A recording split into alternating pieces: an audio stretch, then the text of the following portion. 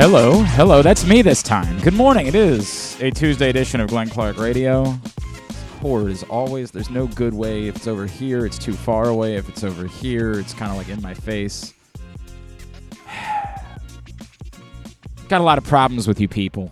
Good morning. Glenn Clark Radio. I'm Glenn. He's Griffin. I was making fun of my buddy last night. I got my Flooster shot, and everything. I asked for more. I was like, "Could you give me more shots?" Everybody's sick right now, including Tyler Huntley, by the way. I hope he's fine today. I don't know, where he is, but he was sick on Sunday. They didn't even know for sure that he was going to be available. Everybody was sick. I mean, you saw the Ravens injury report last week. There was something going around. Sick of it, personally. I'm sick of everybody being sick. So I want all the shots. Like rabies, measles, mumps, rubella. Anything you got a shot for, give it to me. I was asking for more shots than the Mike D'Antoni mid-2000s Suns. More shots than Gary Williams would order at Bentley's after a win. More shots than Kobe Bryant would take in a game. I wanted all of the shots. So we played John Proctor Trivia last night. And I'm out with the fellas, and one of my buddies says, "Well, how you feeling?" And I'm like, I'm fine. He said, "Really? The last one knocked me out." And I was like, "What are you, some sort of small baby child? Like, what is wrong with you, you tiny man-baby person? I'm fine. I'm a man." And then somewhere around like 12:30 last night, as I was trying to finish up power rankings for PressBoxOnline.com, slaving over some hot internet, I don't know, dude. Like, my head started kind of spinning a little bit, started doing a number, and I haven't fully, like, I'm still a little weird today, a little weird, but I'm still. I don't want y'all's sickness. Y'all are way too sick, and there's nothing I like less than being sick. There is nothing. Some of y'all like it. This is the problem. Who likes being sick? Some of you. There are a lot of people that are like, I don't mind kind of a pause from work for a day. There are people that they like the idea, cuddle up in a blanket. It's nice. I can watch some movies and I can't sit watch anything on when the I'm sick. couch. F being sick. I hate it. I'm a very bad. God, I hate I'm a it. very bad sick person. So I'm very dramatic and whatever year it was, the last time I got the flu, I just remember my doctor, like, he tested positive for the flu, and the doctor being like, "Did you get your shot?" And I was like, "I did." And they were like, "Yeah, that's the thing. It was 80% effective this year, so you beat the odds." Like, thanks, guy. Appreciate that. Really makes me feel better. So hopefully I won't be joining you all now that I got that, but I am feeling a little odd today. Busy day ahead. Today's show is brought to you by the all-new Ginsu Kamado Grill. Save $100 when you use the code TAILGATE at ginsugrills.com. And, of course, every Ravens home game the rest of the season, stop by the Game Day Firehouse, 1202 Ridgely Street, just west of the stadium. Sample the cooking from the Ginsu Kamado Grill and register to win your own, as well as $500 worth of grilling meats. Of course, the Ravens are away the next couple of weeks. They're not back home. Their final two home games of the season, Christmas Eve and New Year's Day. Of course, next week's game, we now know will be on Saturday afternoon, which is annoying because I was planning my family's annual Christmas adventure for next Saturday. I think we'll be able to do it on Sunday, but my wife has already given me crap about the fact that the next day is a school day and the kids can't be out. Thank you for ruining my one day. My one day that I get to do Christmassy things with the kids. I mean, it's not the only day, but it's the day that we enjoy the most. Very frustrating, not ideal. But, yeah, the Ravens-Browns game will be December 17th. Rita's going to join us in about 15 minutes. Not only are we going to talk some Ravens with her, but she's also going to be involved with an event, kind of trying to keep the legacy of the legendary Keon Carpenter alive. And I want to give her an opportunity to talk about that because Keon Carpenter was someone who meant a lot to me in my life. So I think it's wonderful what she's doing, and I want to talk that up. Ben McDonald's going to check in with us. The Carlos Rodon rumors continue to percolate. Like, they're not going away. Of course, Justin Verlander will not be an Oriole as he is headed to the Mets. which allowed every baseball writer on the planet to make the joke that the Mets are putting together the perfect rotation to lose to the Orioles in the 2014 AL Division Series. Which, again, I enjoy. Don't get me wrong. Enjoy the shtick. Still wouldn't mind having Max Scherzer and Justin Verlander on my team. Still would be okay with that. But we'll talk to Ben McDonald about what the Orioles may or may not do. And I want to get his thoughts on whether, by the way, $10 million. $10 million for Kyle Gibson. That's real money, and it really kind of does make you wonder why they think he's the better option than Jordan Lyles. But maybe Ben McDonald can answer to that when we run it by him. Also this morning, as we do every Tuesday, we'll preview Waiver Wire Wednesday. Are Lamar Jackson owners starting Tyler Huntley? I mean, I don't know what the other options are. I don't know what's out there. I got Aaron Rodgers now on a bye. I can play Daniel Jones or Deshaun Watson. I'm like, I don't know. I might pick up Tyler Huntley. Try Tannehill maybe. Quarterbacks are a nightmare. If you think tight ends are a nightmare, I did sneak 10 points out of Taysom Hill on one play last night, which was neat. Yeah, I needed him to not get 12, and that's exactly what he did. I lost by 1/10 of a point. Ooh, because of Taysom that is Hill. a rough feeling. Feeling.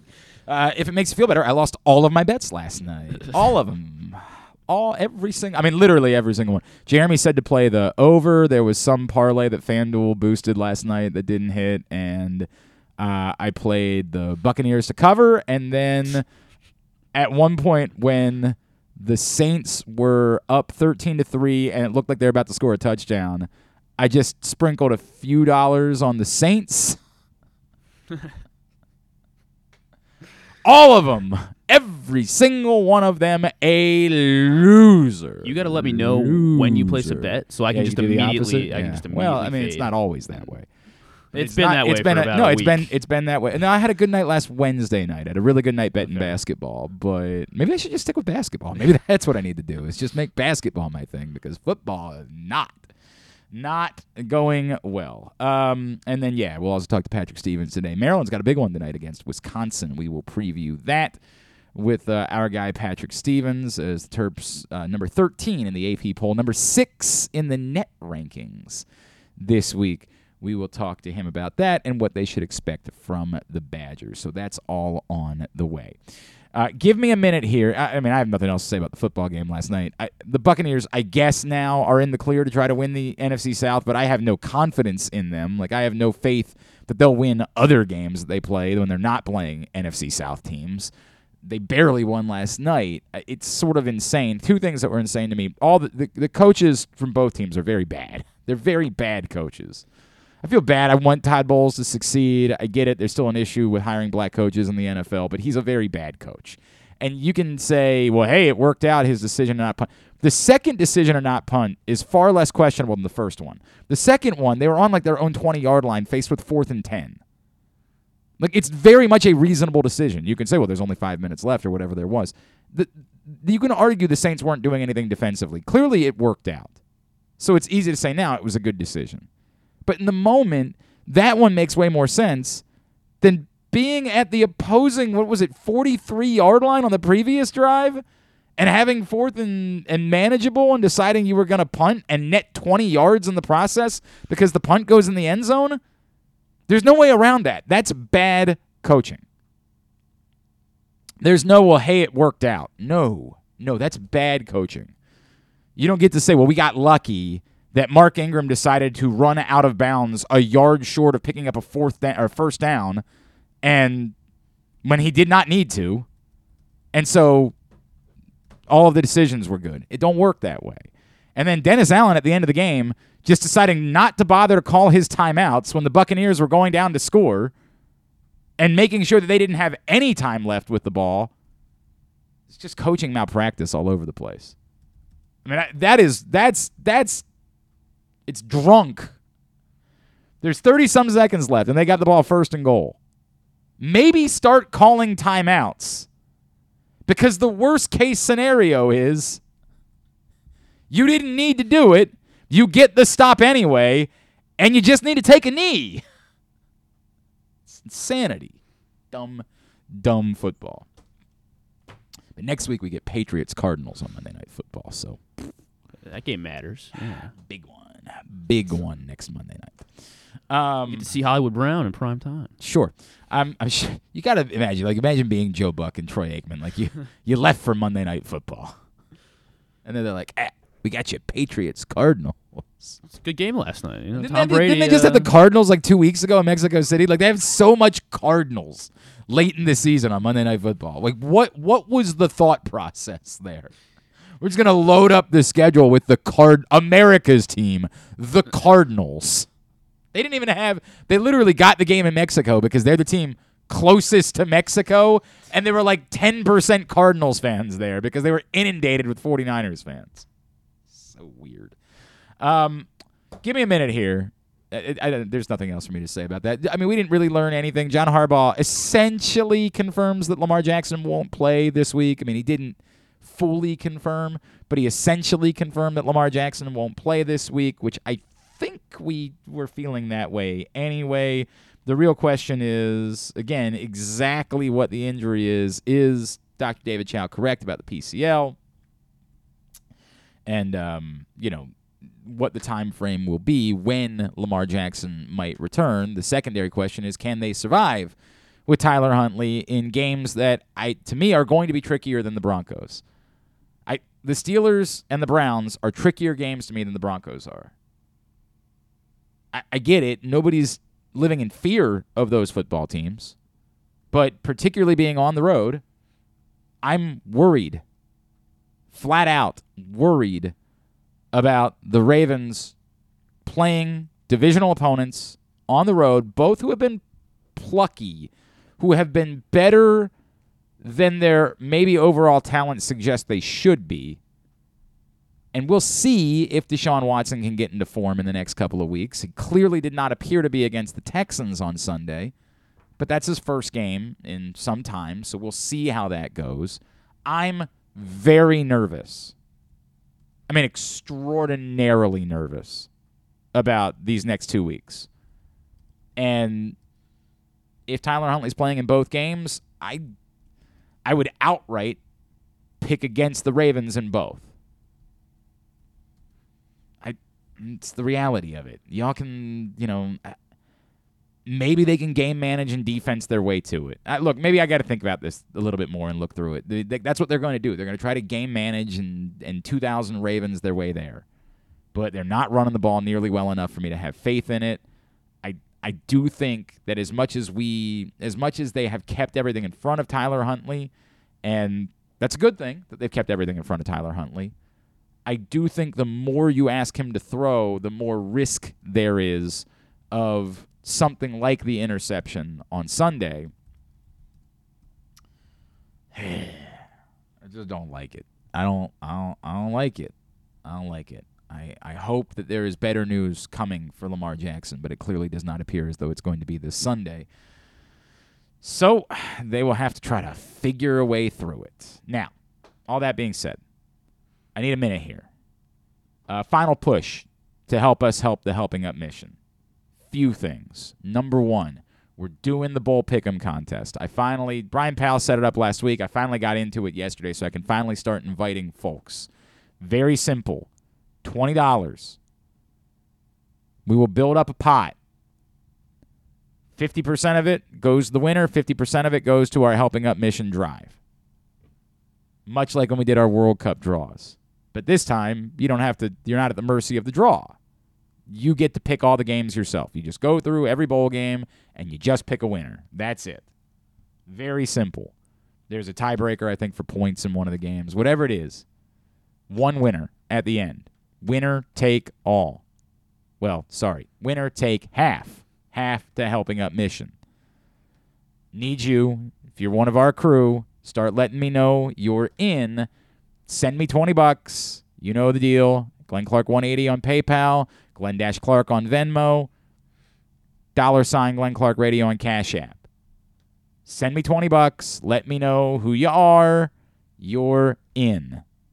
You're in. I will send you the invite for the Bowl Pick'em contest. We will. I'm not going to let it get out of control because I do want people to have a chance to win.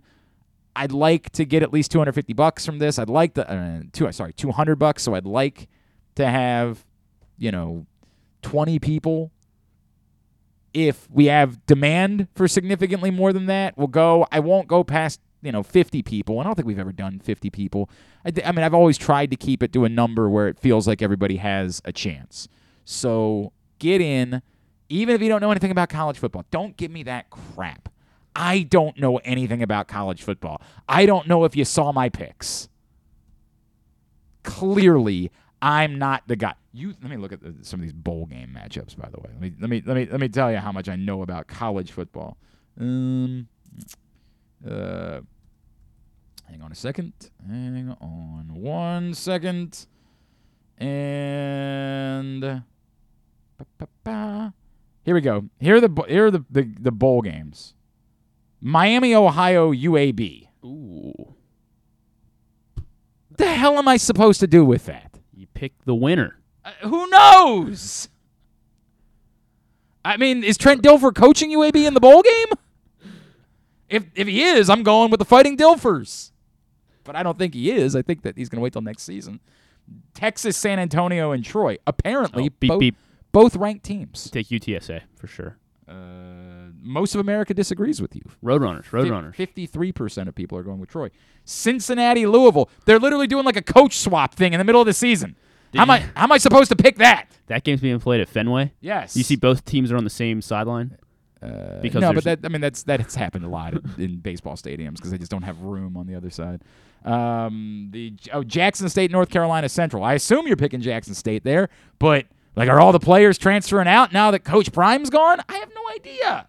Does this say the Jimmy Kimmel Bowl? Yeah, the L.A. Bowl. The L.A. Bowl is the Jimmy Kimmel L.A. Bowl. They just look, man. The point of this being, I don't know at all. This is not for college football experts. This is for us dummies, and it's for charity. $20 gets you in. You pick the winners. You see how it goes. That's it. That's all. All right? Again, Glenn Clark 180 on PayPal, Glenn-Clark on Venmo, $ Glenn Clark Radio on Cash App. Let's get this thing filled up. It is our penultimate opportunity to raise money for the Helping Up mission. And I say it's penultimate. There's two other things we're going to do. On Monday, December 19th, Drew Forrester and I are going to hang out over at Glory Days Grill across the street here in Towson. We'll be there from 6 to 8 p.m. If you would rather donate items than money, that's fine. I mean, if you'd like to do both, we can take both.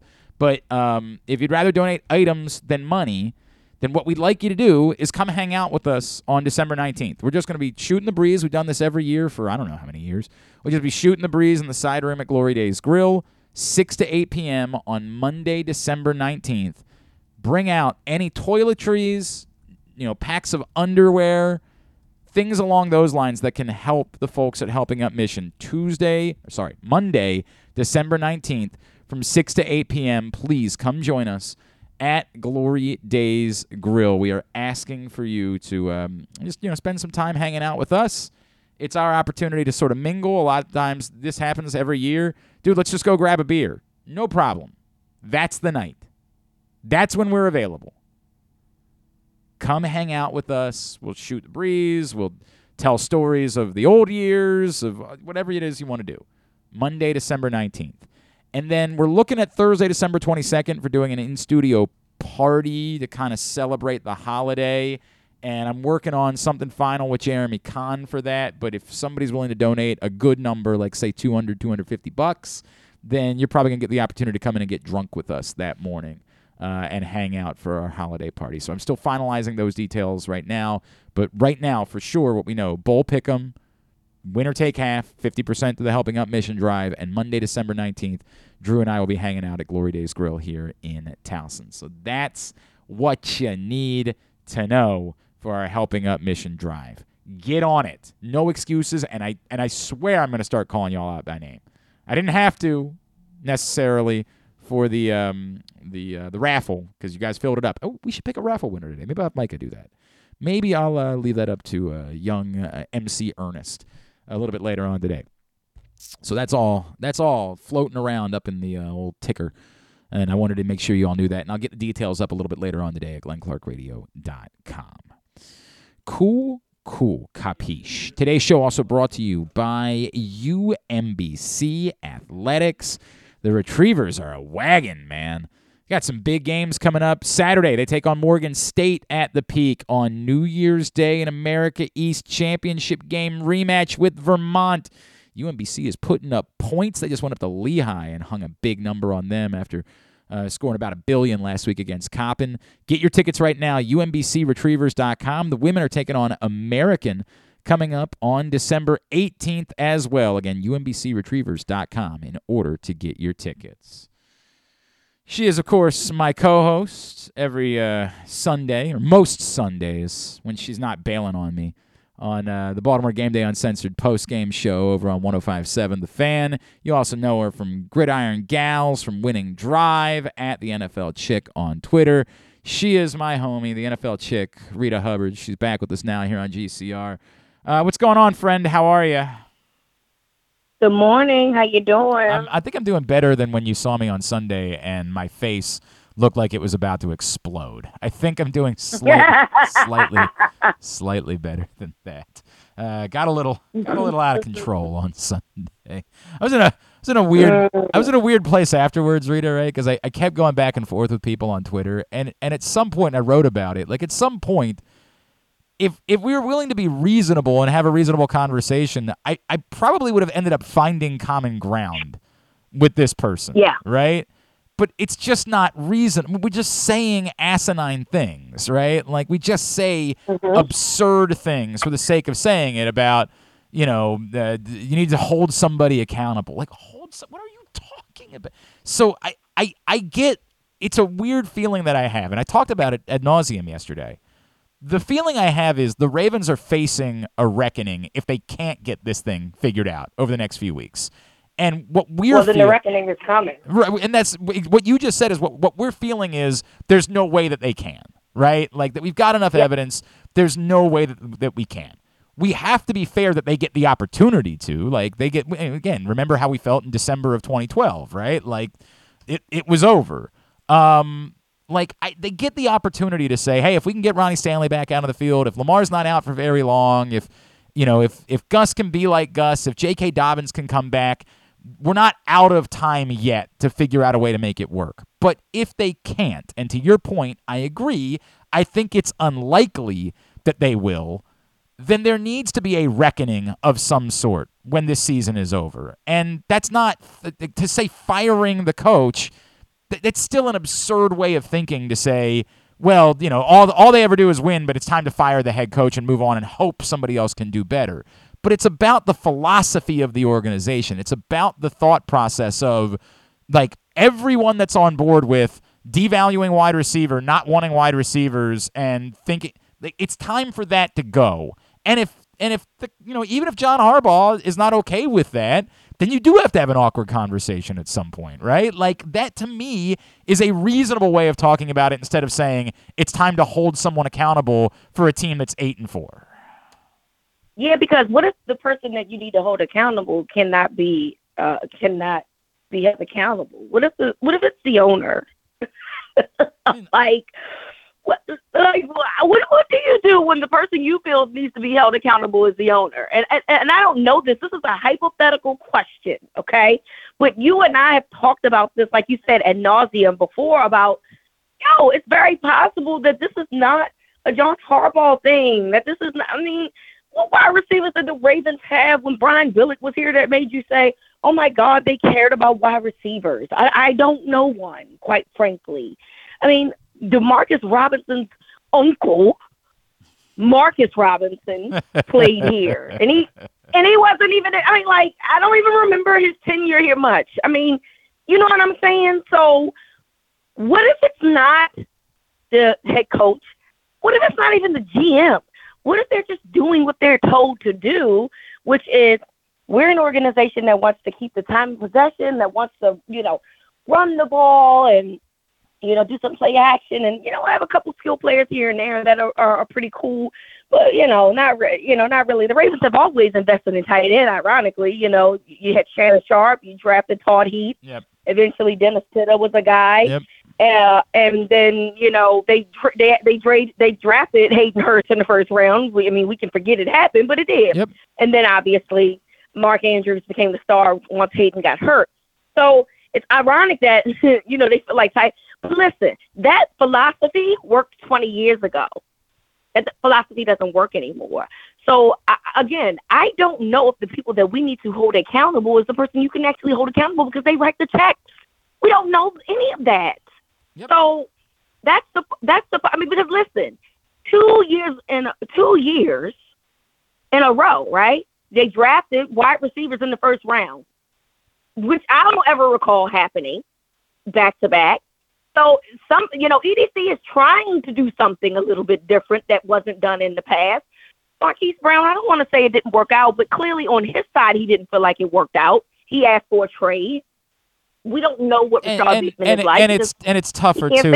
It's tougher too because you know who the other receivers were that went after Marquise Brown that you could have had, right? Like it's even tough even to say like hey, it worked out, like he was productive, and it's wrong to say he wasn't productive. He was productive, but he wasn't DK Metcalf. He wasn't AJ Brown. He wasn't, Deebo Samuel. Like insert name here of the other receivers you could have had in the same draft. And I think that's the frustrating part. Yeah, Rita, your point, again is well taken. It's not it'd be wrong to say they've done nothing, but it's also, we all know that they've clearly, as an organization from top to bottom, not prioritized wide receiver.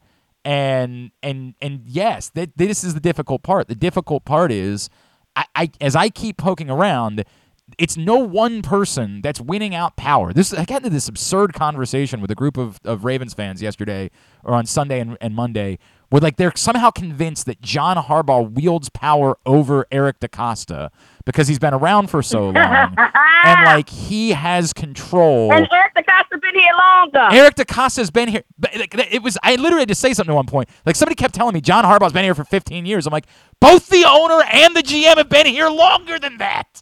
Like, in what world do you think he wields the most power? And again, I don't even need to report it. I don't even tell you that, like, I know that's not how it works, because you can't be this obtuse. You know that Eric DeCosta was in serious demand for 8 to 10 legitimate NFL GM jobs and wasn't sticking around in Baltimore to find out that he was going to have to be a puppet for a head coach. Like, it's insane, that thought process. They are all on board with this. This is not one person wielding some sort of power over someone else. They all have decided that this was the route they wanted to go as a franchise. In lockstep, they decided they wanted to go that route. And again, there's still time right now, but I don't think it's wrong for us to say loudly, okay, and as I said before, this Greg Roman thing is going to come, it appears, to some sort of natural conclusion in the coming weeks. One way or another, it feels like it's coming to that conclusion.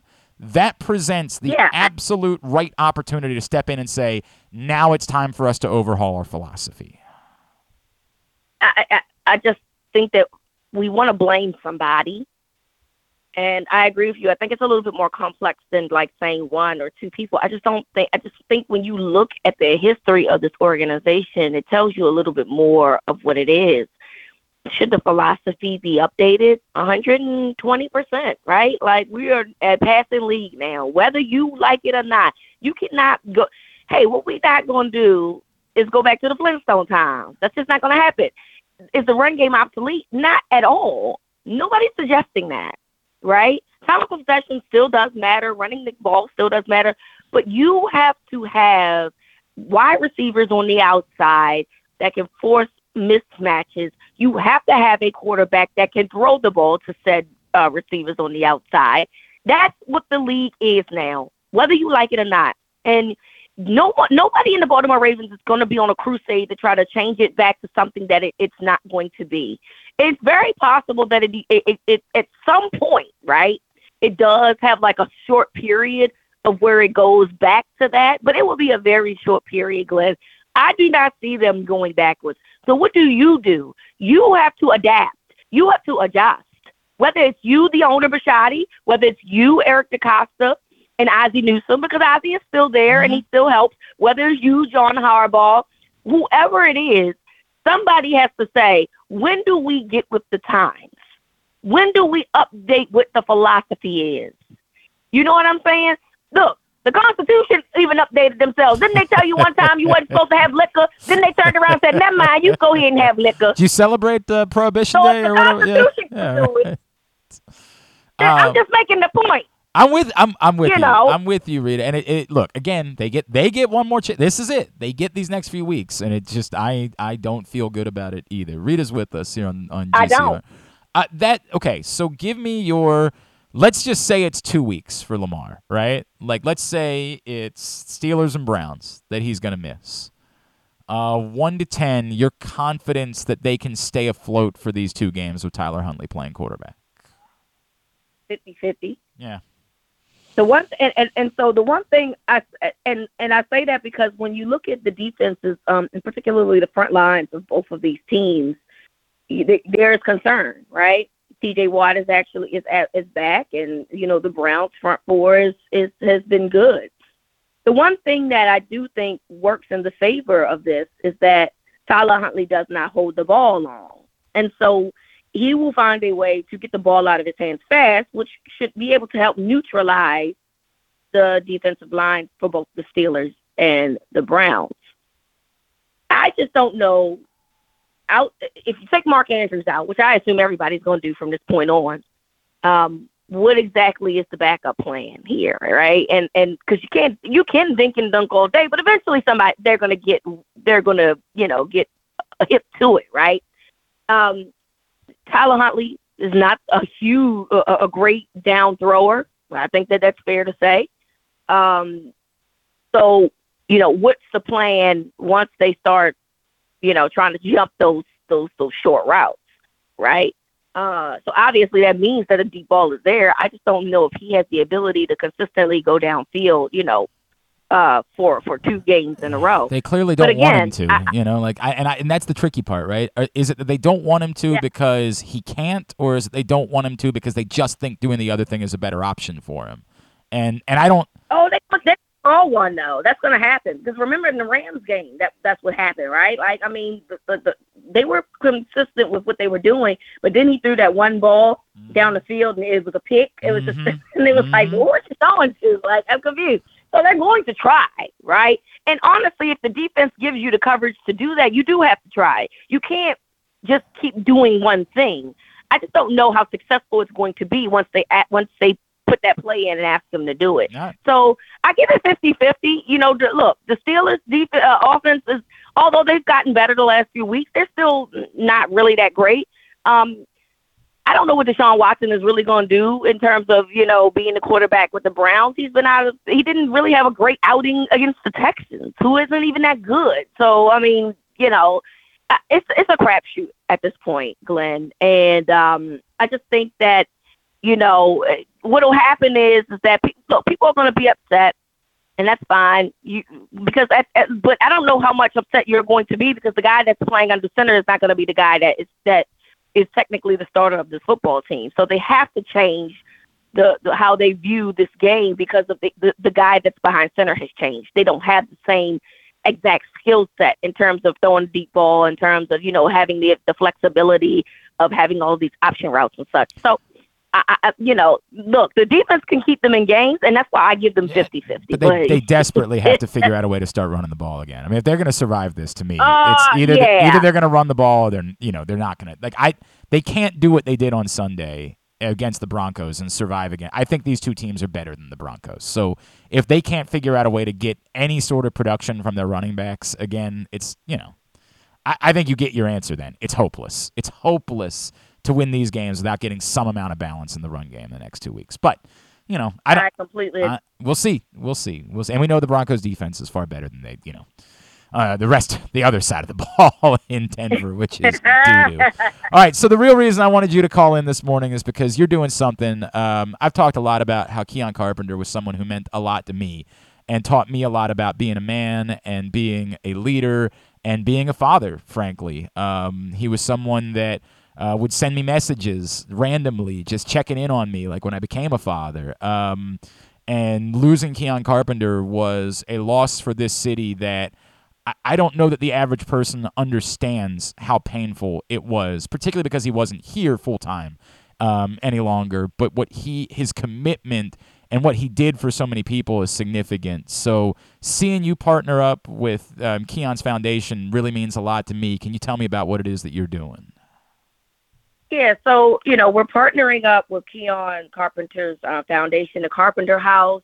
Again, you mentioned how great Keon was as a person, and he meant a lot to me, too. Fun fact, Keon and I were going to do a podcast before he died. Oh.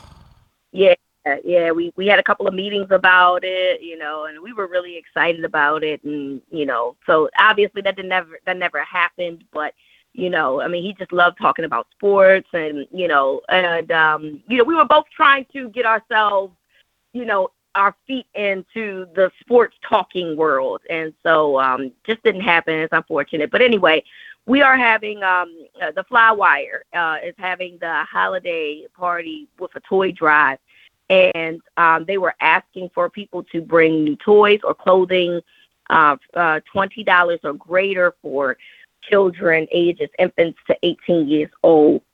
And of course, the proceeds will provide Christmases for families in the Baltimore area, as Keon would have liked.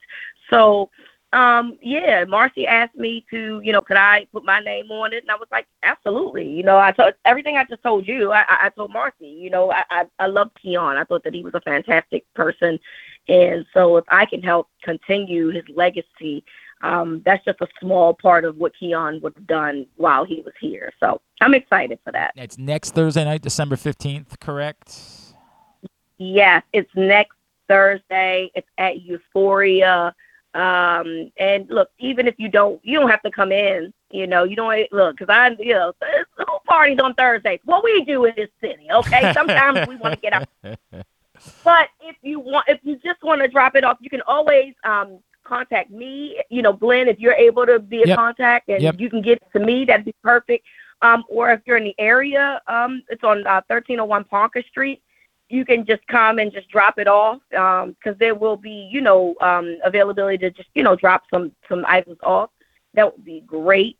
You can contact me at the NFL Chick on Twitter, and Rita on Facebook if you are interested in, getting up for it, or if you know Glenn personally and you want to give it to Glenn, I can get it from Glenn. Yep. So I just want to thank everybody in advance that, even if you're thinking about doing it, look, sometimes the thought is what gets the ball rolling. And so we truly appreciate it. And we really want to try to make some families' Christmas a great one, like Keon would have done. It's awesome. Rita, I love you. I love that you're doing this. At the NFL Chick, of course, Gridiron Gals, Winning Drive, and I will see you this Sunday for the Baltimore Game Day Uncensored post-game show. Appreciate you, friends.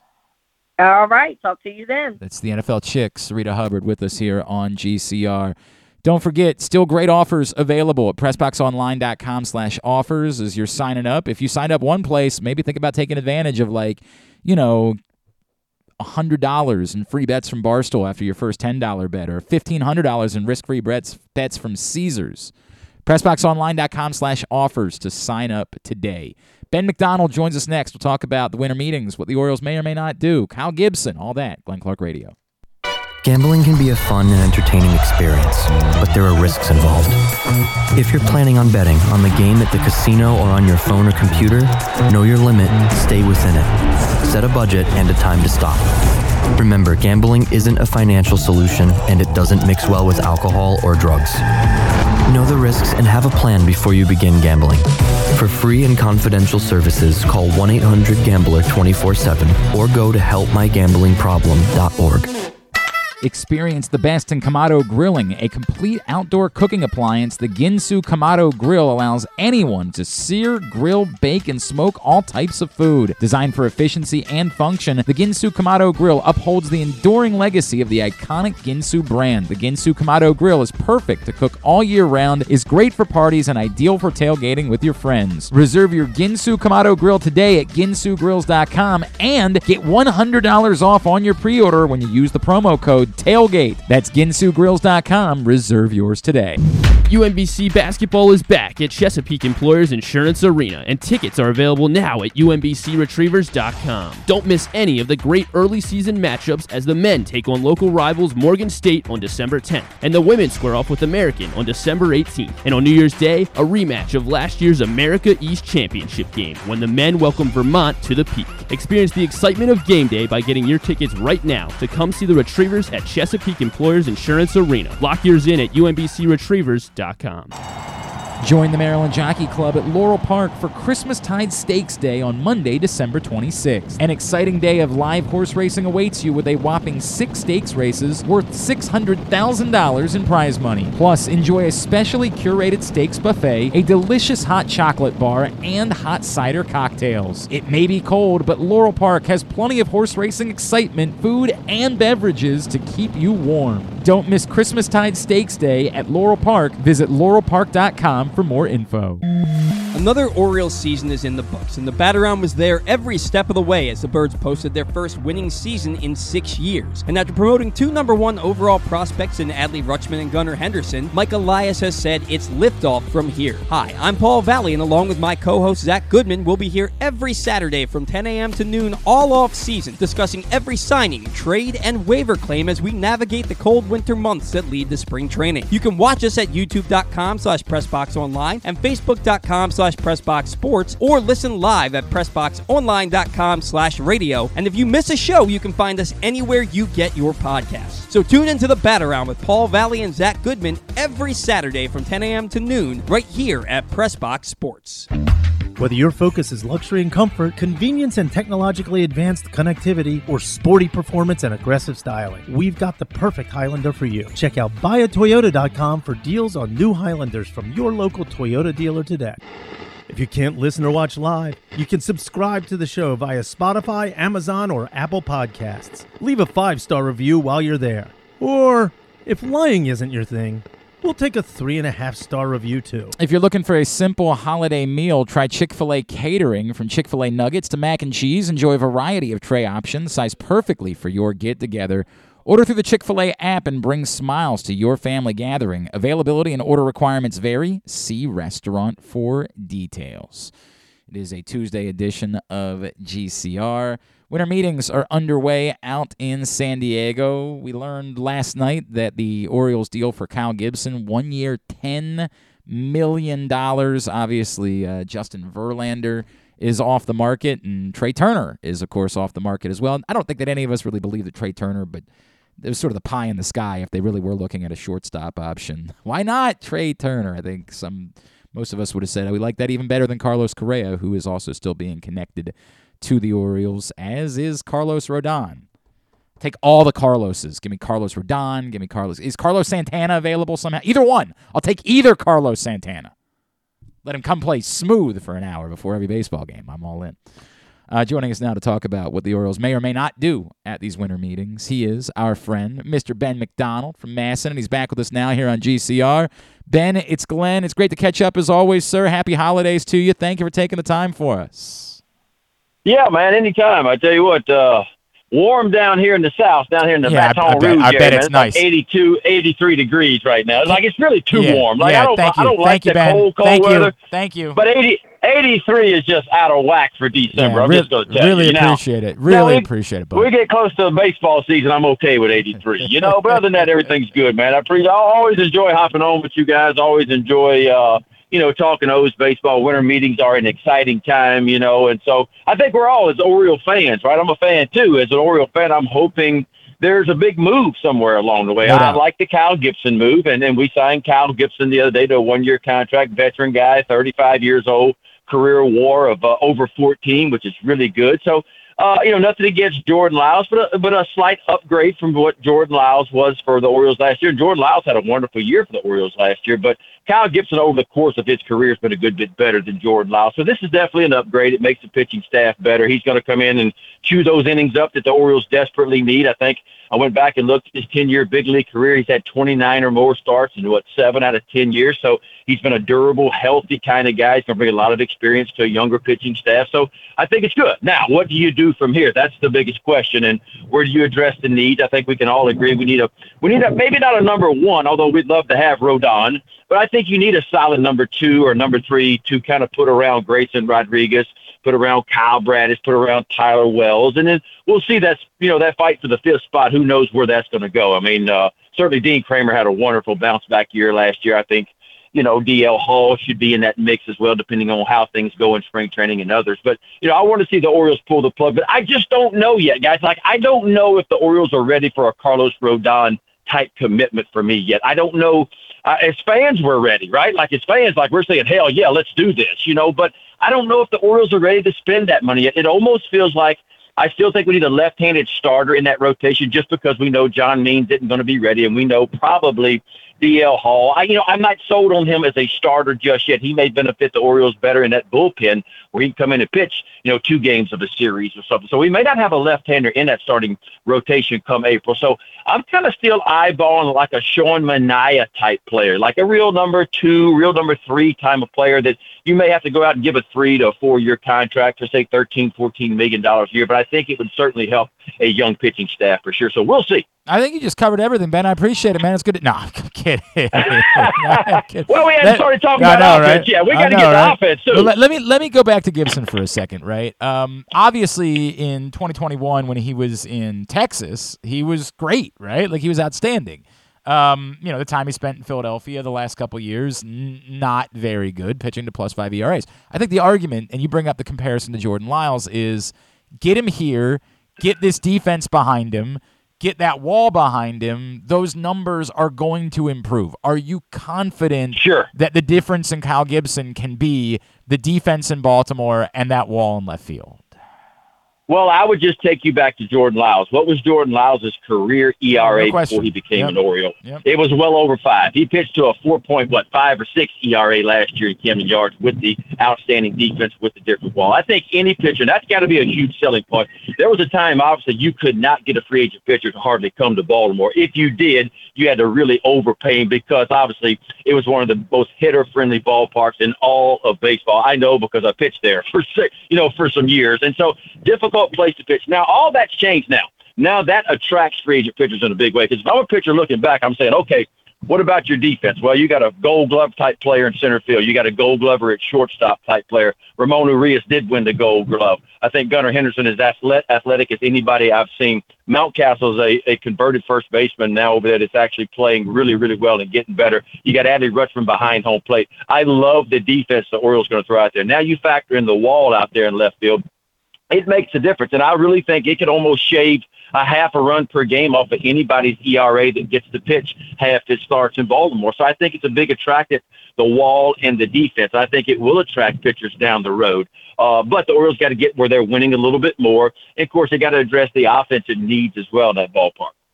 So Ben McDonald is with us here on GCR. You bring up Manaea. Look, everybody wants Rodon, right? Like, he's the guy that we circled around. Sure. To your point, that's the problem, is that everybody in baseball wants Rodon, right? Like, he's the guy. He's the guy to go get. Right. You bring up Sean Manaea. If you don't go the Rodon route, if you go the Manaea route, you're probably not talking about a true ace of the staff, right? Like, Rodon is your chance to get a true ace of the staff. Is that important to you, or are you maybe more confident, hey, at some point Grayson Rodriguez is going to be an ace of the staff? It's not critical that the guy that you sign is definitely a number 1 because you're of the belief the number 1 is coming, and within the next year or so we're going to be talking about Grayson Rodriguez like that guy. 100%. And I think that's what the Orioles are banking on, is that Grayson Rodriguez, and all indications are that he will be a number 1. I don't want Oriole fans to think he's going to step, because I fully expect Grayson Rodriguez to make the club out of spring training. I fully expect him to be in the rotation. But we got to remember, there's going to be some growing pains. Now, me and you have this conversation 2 or 3 years from now. Let Grayson Rodriguez get about 500 innings under his belt. Sure. Let him go out there and experience the big league level. Let him have success. Let him fail. I think you're going to see a true number 1 2 or 3 years from now, but I don't think that's going to happen this year. But You can put Kyle Gibson in the mix. You get him to tutor, Grayson Rodriguez, Kyle Bradish. Remember, all these guys, I mean, Kyle Bradish hadn't put a full year in the big leagues. Dean Kramer doesn't have a full year in the big leagues yet. Tyler Wells had a full year as a reliever, and got hurt down the stretch. So it's still a very young pitching staff in a lot of ways. You look at the age, you go, oh, they're not that young, and that's true. But from an experience standpoint and being there and have done it several years, full seasons, we're very, very young still. And so there's going to be some growing pains this year. There really are. I hope the bullpen can be as good as it was last year. What a year the bullpen had last year. I hope the Orioles go and upgrade in some ways and maybe pick up one more piece of that bullpen, sometimes in free agency. But it's going to be a growing year again for the Orioles. And I think, the bar was set high. Obviously, nobody expected the Orioles to win the games, a 31-game improvement. And now there's a lot of expectations that are out there, and that's the truth of it. But it's still a very difficult division. The American League is very tough. And so I'm excited about this year, but I'm also cautiously optimistic in a lot of ways to understand that baseball can be a very finicky type game, and you could almost take the same exact roster you had last year, and it might be 10 games worse this year. We hope it's not, but it could be 10 games worse than what it was last year, and so that's just the truth of baseball. But I do like the move with Gibson. I think that's a step in the right direction. But I'm like you, if we can't entertain the Rodon type market and true number ones, we got to go out and I think still and get a 2 or a 3, have a good solid 2 or 3 or a Manaea or a Tyone or somebody like that to run out there and group with this young bunch. And I think it gives you a real shot in this ballpark. Now, how do you address your offensive needs? You still have to get better as far as and so I think the Orioles have, and I said this on social media, I like Cody Bellinger. Everybody thinks I'm crazy, but I'm just looking at Cody Bellinger going, all right, he wants a 1-year deal only. His agent has said that. That's not a long-term investment for you. The fact that he can play first base, an above-average first baseman, the fact he can go play center field, he can play the corners.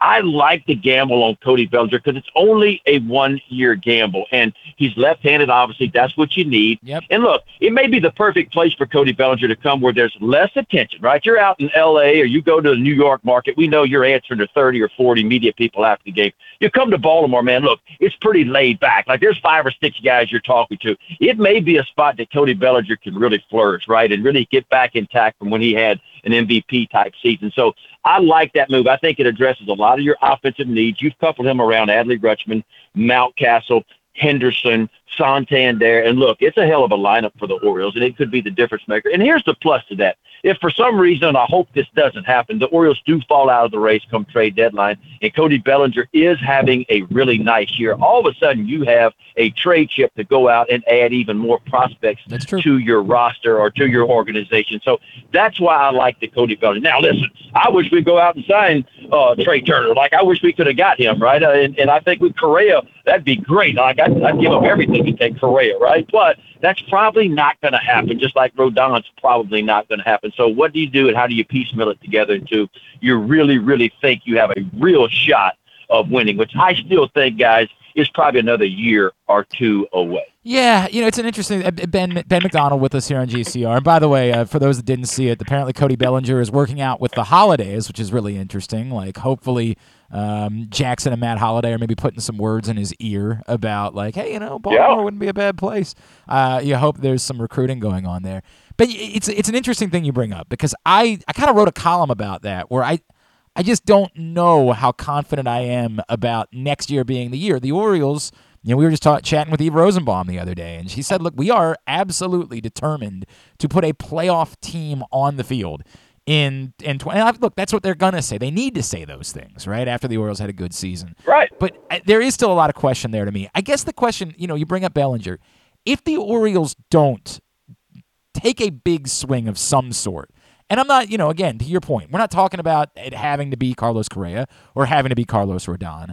But if they don't take a swing of something maybe a bit more significant than a Kyle Gibson, is there a risk of maybe there being disappointment for this team that's growing together that maybe from the outside would say, we're close, dude, just give us a little bit of help and we think we're ready to get there? Could there be an internal disappointment if the Orioles, obviously the fan base is going to be disappointed because we're fans. We're crazy, man. You know how this goes.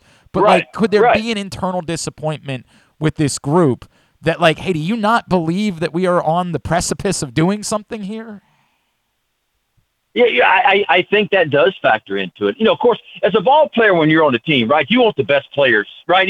You want the best players out there to join your team because deep down inside it gives you the best chance of winning and the best chance of getting to the playoffs. I think there's a lot of excitement in Birdland. I think a lot of these young players, are excited. And look, let's be honest about something. The Orioles have had some lean years. We know that. This team is tired, and this organization is tired of getting beat up on. And now they're starting to punch back in a lot of ways. And I saw this team start to grow last year. I started to see guys get hit by pitches and all of a sudden talk smack back to the pitcher, where in years past, they just took their medicine and they went down the line. The Orioles ain't putting up with it no more. And I see them growing in a lot of ways and saying, you know what, we're tired of getting beat on. Now it's time for us to start beating back a little bit. And I saw the Orioles really start to punch back last year. I give Brandon Hyde a ton of credit for that because he brings that internal toughness to this team. Like, we ain't taking it from nobody no more. And that's kind of been the word for the Orioles out there. And look, teams are starting to sit up and take notice of the Orioles. I mean, Dennis Eckersley, I got a chance to visit with him. We were in Boston this year, and he said it best. He said, Ben, there was a time when we saw y'all on our schedule and we played y'all 19 times. We went, okay, we're good for 13 wins against the Orioles because they're a bunch of pushovers. He said, now I look at this team, I look at this organization, I look at Brandon Hyde, and I see y'all on our schedule, and we go, whoa, we're in for a hell of a fight. And I think the rest of the league stood up next year and said, you know what, last year they said, the Orioles are not taking it anymore. So it's a respectable team now. But as a player, I do want to go pull the trigger. But I also understand in some ways where we are right now. And we punched back for the first time, had a hell of a year last year. And I think the team thinks they can still win. But this is what I love about this team. Whether you give them a Carlos Rodon or Carlos Correa, or you go out and you sign a Sean Manaea, or you don't do any of that, this team has a lot of fight in them and a lot of want to in them. And so they're going to go out and compete no matter what the situation is. This young ball club is going to go out and compete. And how can you not be excited about going to watch Adley Rutschman put in a full year? How about Gunnar Henderson, man? I don't know. I don't want to get too excited about a kid, right? Because I'm cautious. I know how difficult this game is. But damn it, when I look at Henderson, guys, it scares me potentially how good this kid can be. Like if he's anything close to what he showed me in a sample size last year, it's scary. Like, it's really scary. And so I get excited about Connor Norby and the year that he had over there, Colton Cowser and Heston Kjerstad, who was the MVP of the Arizona Fall League, Grayson Rodriguez. I start looking around, man. I start going, man, I like what I'm seeing from the Orioles right now. But I will, and I do agree with you at this.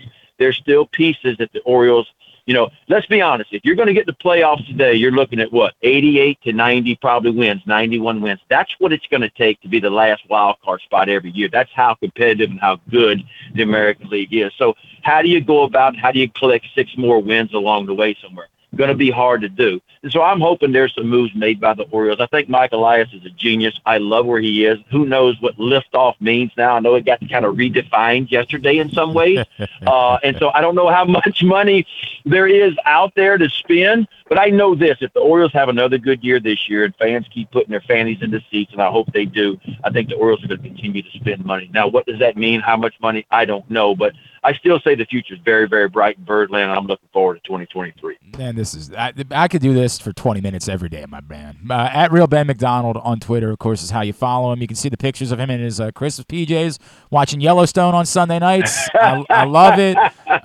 Dude, I don't know if we're going to talk again before Christmas, but I hope you and your family have a very Merry Christmas. I truly appreciate all the time you take for us. Merry Christmas to you as well. Yeah, man, Merry Christmas to everybody in Birdland. I miss you guys. Look forward to it. Spring training's going to be here for you. Know it. I'm looking forward to it. I'll be down there, of course, and so go Birds, man. Go Orioles. And I'll be sitting back like everybody else watching the winter meetings with my fingers crossed in a big way. Doubt. Thank you, brother. Appreciate you. That's Ben McDonald. He's the best. God, I love that guy. He's a 10.5 every time. Told you. That's why you go do Thanksgiving with Ben McDonald's family. Told you that a couple weeks ago. Hour number 1 in the books. If you missed it yesterday, speaking of the winter meetings, Stan the Fan, Ross Grimsley, and Luke Jackson sat down and kind of had a winter meetings powwow roundtable on Facebook Live, facebook.com/PressBoxSports. You can check it out there or find it at youtube.com/PressBoxOnline, PressBoxOnline.com/video. We'll preview Waiver Wire Wednesday. You picking up Tyler Huntley if you're a Lamar Jackson owner? Joe Serpico, PressBox Fantasy Football Analyst, will tell us that next. Glenn Clark Radio. Join the Maryland Jockey Club at Laurel Park for Christmastide Stakes Day on Monday, December 26th. An exciting day of live horse racing awaits you with a whopping 6 stakes races worth $600,000 in prize money. Plus, enjoy a specially curated stakes buffet, a delicious hot chocolate bar, and hot cider cocktails. It may be cold, but Laurel Park has plenty of horse racing excitement, food, and beverages to keep you warm. Don't miss Christmastide Stakes Day at Laurel Park. Visit laurelpark.com for more info. Come experience Maryland's #1 sportsbook this NFL season at the FanDuel Sportsbook at Live Casino and Hotel, the ultimate place for any sports enthusiast. Take advantage of our 24/7 kiosks, massive video screens, and watch all the action from the best seat in the house. With more money paid out than anyone around, make every moment more at the new FanDuel Sportsbook at Live Casino and Hotel in Hanover, Maryland. Please play responsibly. Gambling problem? Please call 1-800-GAMBLER or visit mdgamblinghelp.org.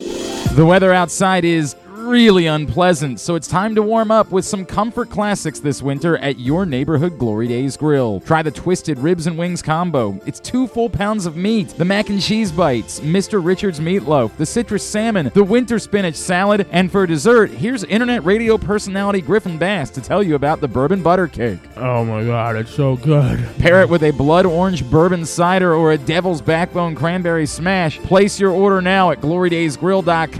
Glory Days Grill. Great food, good sports. That first sip. That first bite. Start your day off right with a delicious breakfast at Royal Farms. Choose from a fantastic selection of fresh Royal Farms breakfast sandwiches and top it off with a rich hot cup of the freshest coffee in the world. At Royal Farms, breakfast is available day and night. It's the freshest breakfast in the world.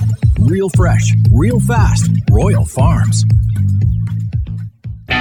Stan the Fan here, welcoming back one of my favorite sponsors, the Costas Inn. And everybody around Baltimore knows the Costas Inn is a great place to go and grab crabs, steaks, salads, soups, whatever's on your mind to eat in person. But did you know that the Costas Inn has upped their game? They are now one of the premier takeout places in Baltimore. Give them a call now to order your food, 410-477-1975. That's the Costas Inn, over 4100 North Point Boulevard.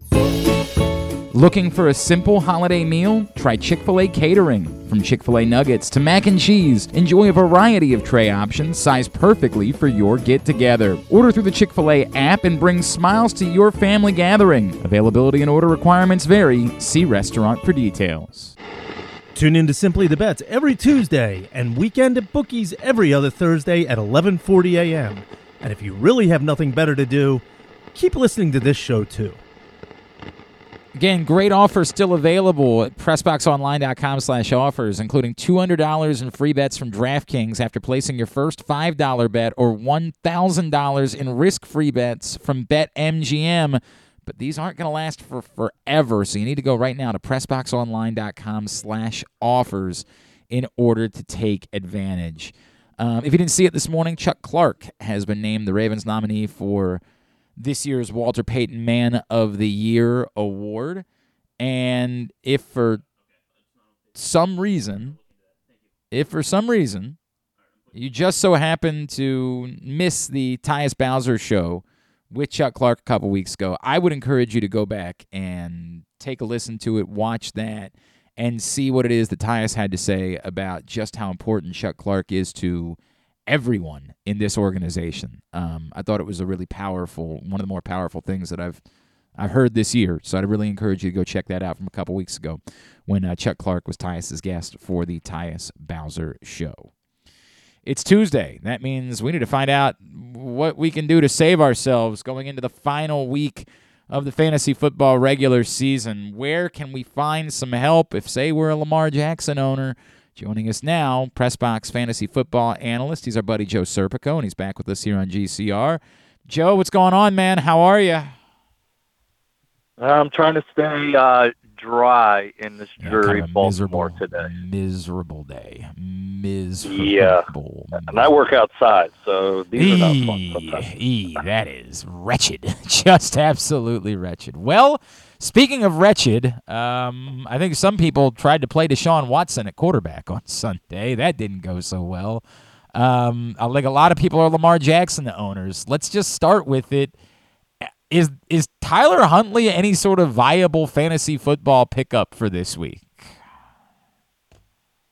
Yeah, I think he absolutely is. The offense doesn't change a whole lot with him back there as opposed to in years past where they had kind of a statue as a quarterback. Now with Huntley back there, they can kind of operate the offense similarly.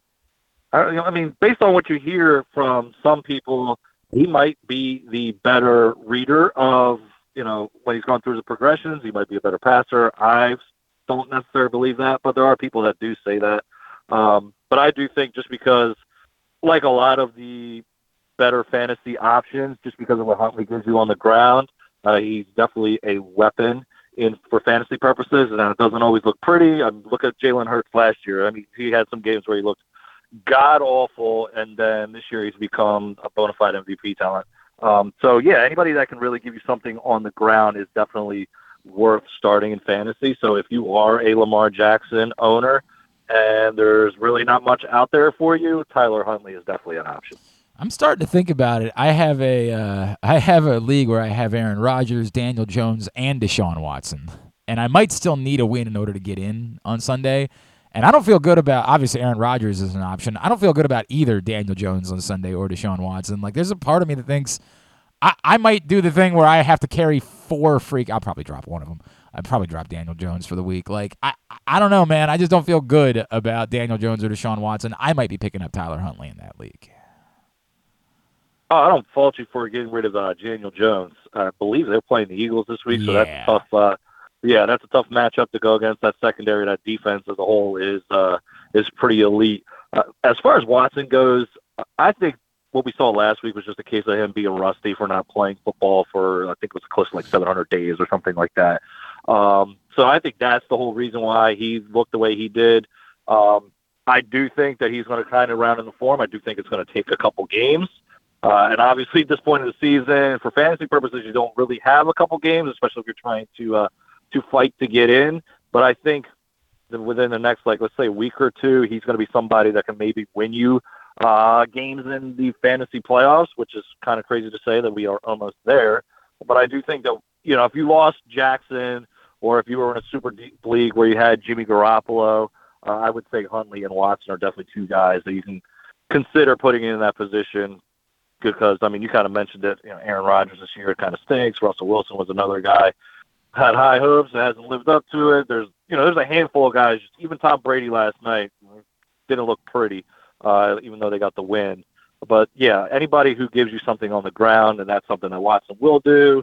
Obviously, we've seen that from Huntley. So those are guys I trust a little bit more than, say, some of the other names we just talked about. How about, let's move to wide receiver. How are you feeling about Jahan Dotson? I've always been a fan of his. I'm not typically a fan of guys that come out of Penn State, but I've always been a fan of his. He does everything that you want as a receiver. Now, the only thing that kind of messes his fantasy value up is the fact that he's also got Curtis Samuel, who's kind of their jack of all trades, that gets looks out of the backfield, gets looks as a receiver, and then their number one is obviously Terry McLaurin. He's looked a lot better as of late, that being McLaurin with Heineke under center. But as far as as long as Heineke is under center, it looks like that any of those three guys can put up fantasy numbers. Now, am I relying on him to be my number two? No, he's more of a wide receiver 3 flex play. But Dotson definitely is a part of that offense. And at least the first couple of weeks, he was getting touchdowns on a regular basis. And you kind of hope that that's the case the rest of the way, because there's only so many receivers that the opposing team can cover. Anybody else at receiver that could be of help this week? I'm going to bring him up again. Darius Slayton keeps putting up big numbers. He also keeps dropping balls. He has this weird thing. Yes, but also you got to think back in the day, Terrell Owens was known for dropping a lot of balls as well, and he was probably, at the time, maybe between him and Randy Moss, were the two best fantasy receivers you could find at that time. But, yeah, as long as you're getting peppered with targets the way that Slayton is, he is fantasy relevant. There's nobody else on that passing game that is getting any other looks. And then while I have him in mind, Nico Collins for the Texans are going to be throwing a lot. They're behind just about every game, and that's the situation. I almost feel bad for them. They're playing Dallas this week, and Dallas is coming off a 54-point game. So the Texans will be throwing it early and often, and seems like Brandon Cooks has kind of been slowly getting phased out / once out. So Collins has kind of been the guy that's picked up the slack. And again, it's hard to rely on the Texans anything right now, to be brutally honest, but they're going to be behind early, so you expect them to throw the ball a lot. So Collins could be a guy that's a wide receiver 3 or a flex option as well. All right, he is Joe Serpico, Pressbox Fantasy Football Analyst. He's with us here on GCR. Joe, at running back, are we now accepting that the Zonovan Knight thing is legitimate? Yeah, no, we talked about it last week. It was kind of, let's wait and see what's going to happen with James Robinson once he's healthy.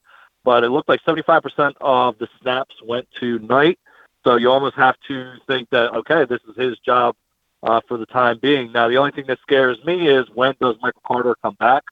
So I'm using a waiver claim on him, but I'm not going too crazy unless you've got an abundance of fab money at the end of the season here. My concern is, he might be the guy this week, but who knows when Carter comes back how that's going to play out.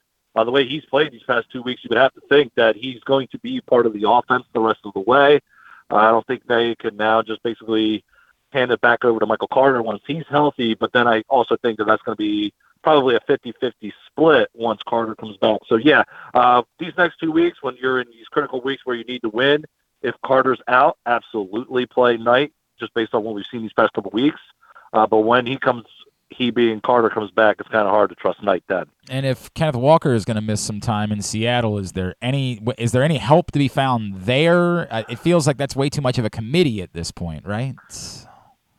Yeah, I absolutely agree with that. Just because, they've already lost Penny to start the year. Now they lost Kenneth Walker for foreseeable future. We'll see how long that is. Travis Homer was inactive with an injury. DJ Dallas got banged up. They were so banged up at running back, though, that they had to force him back out there, even though he was a little hurt. And then they have, I believe it was Tony Jones, who's basically their fifth running back.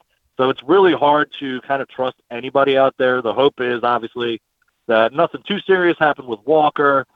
But if he misses a couple games, it sounds like it's going to be Dallas's job, at least for the time being.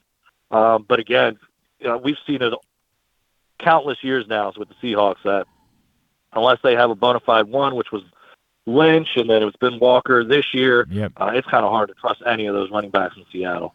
All right, now to tight end, where I finally played the tight end roulette wheel, and it worked out for me when I used Taysom Hill this week. It was the first time all season that tight end actually came up GC, because Taysom Hill in one play came away with 10 points, and that was enough for me, given how just abysmal tight end has been.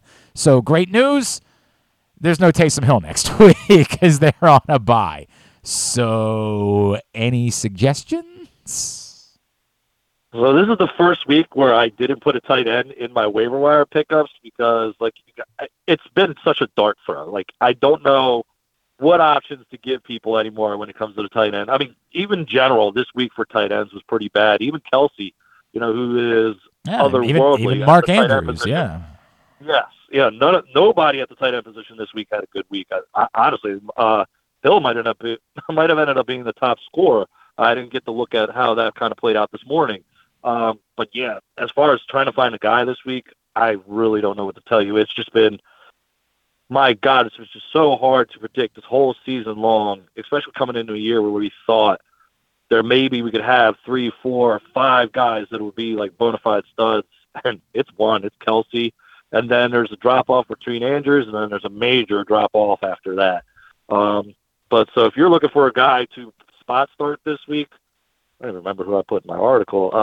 Logan Thomas is somebody who I know I've mentioned in the past.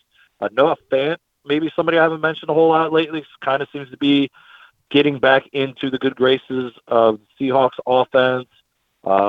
I've mentioned Evan Ingram in the past, but any of these guys, just take a dart, throw it at a board, and just plug them in there and hope for the best, because tight end has been absolutely brutal as a whole this year. Honestly, I think you can be more reliable on certain defenses than you can on the tight end position. Yeah, like the guy that decided to stick through it with the Patriots defense last week while I picked up the Browns and kicked his ass because, I mean, literally. There you go. The singular reason why I won is because he decided to stay committed to the Patriots, and I said, I'm going to go somewhere else. I'm going to look elsewhere. And that was the singular difference. All right, Joe. Anytime you pick on the Texans, you're good to go. Yeah, it does seem like that's probably the play. The rest, I don't think the Cowboys defense is likely to be available, unfortunately, in most leagues. I think they are probably claimed. But, yeah, that is the group to have. All right, at Joe Serp on Twitter is how you follow him. You see his stuff every day, PressBoxOnline.com. Joe Serpico, appreciate you, pal. We'll talk to you again next Tuesday, all right? Absolutely. You guys take care. Thanks, man. Joe Serpico, PressBox Fantasy Football Analyst, joining us here on GCR. All right, we continue along on a Tuesday edition of the program. Today's show also brought to you by the print issue of PressBox, which is available right now at your neighborhood Royal Farms, any of the hundreds of locations around town where you find PressBox. We're about to talk to Patrick Stevens about Maryland basketball, among other things, and you see on the cover Kevin Willard, the head coach of the Terrapins. We didn't know it was going to go this well, but we talked to Kevin Willard about the job he was inheriting, a really lengthy sit-down, and probably quite relevant considering how they're playing at the moment. Go get that right now. It's only available for another week or two, and then it'll make way for our annual Best of issue, which will hit newsstands, including our Mo Gabba Sports Person of the Year. So, again, go get that right now with Kevin Willard on the cover. When we come back in, Patrick Stevens joins us. We will discuss Maryland-Wisconsin tonight, as well as UMBC putting up 1 billion points, all sorts of stuff in the college basketball world. That's on the way. Glenn Clark Radio. Gambling can be a fun and entertaining experience, but there are risks involved. If you're planning on betting on the game at the casino or on your phone or computer, know your limit, stay within it. Set a budget and a time to stop. Remember, gambling isn't a financial solution, and it doesn't mix well with alcohol or drugs. Know the risks and have a plan before you begin gambling. For free and confidential services, call 1-800-GAMBLER 24/7 or go to helpmygamblingproblem.org. That first sip. That first bite. Start your day off right with a delicious breakfast at Royal Farms. Choose from a fantastic selection of fresh Royal Farms breakfast sandwiches and top it off with a rich hot cup of the freshest coffee in the world. At Royal Farms, breakfast is available day and night. It's the freshest breakfast in the world. Real fresh, real fast. Royal Farms. What's up, everyone? This is Tyus Bowser, and I'm excited to tell you that I'm back for Season 2 of The Tyus Bowser Show in partnership with PressBox and Great Ace Memorabilia. Join us on Tuesday nights throughout the season as I'll be heading all over town with my special guests. And, of course, our co-hosts, Glenn and Rita. Or is it Rita and Glenn? What is it? I look forward to meeting you guys and talking a little bit about football and a lot about life. And if you happen to miss the show, you can now catch a replay Friday nights on 105.7 The Fan. Get all of your details for The Tyus Bowser Show right now at PressBoxOnline.com/Bowser. The next Tyus Bowser Show is Tuesday, December 13th at the Hamilton Sports Bar and Grill, 5506 Harford Road. It's brought to you by Maryland Vascular Specialists and the all-new Ginsu Kamado Grill.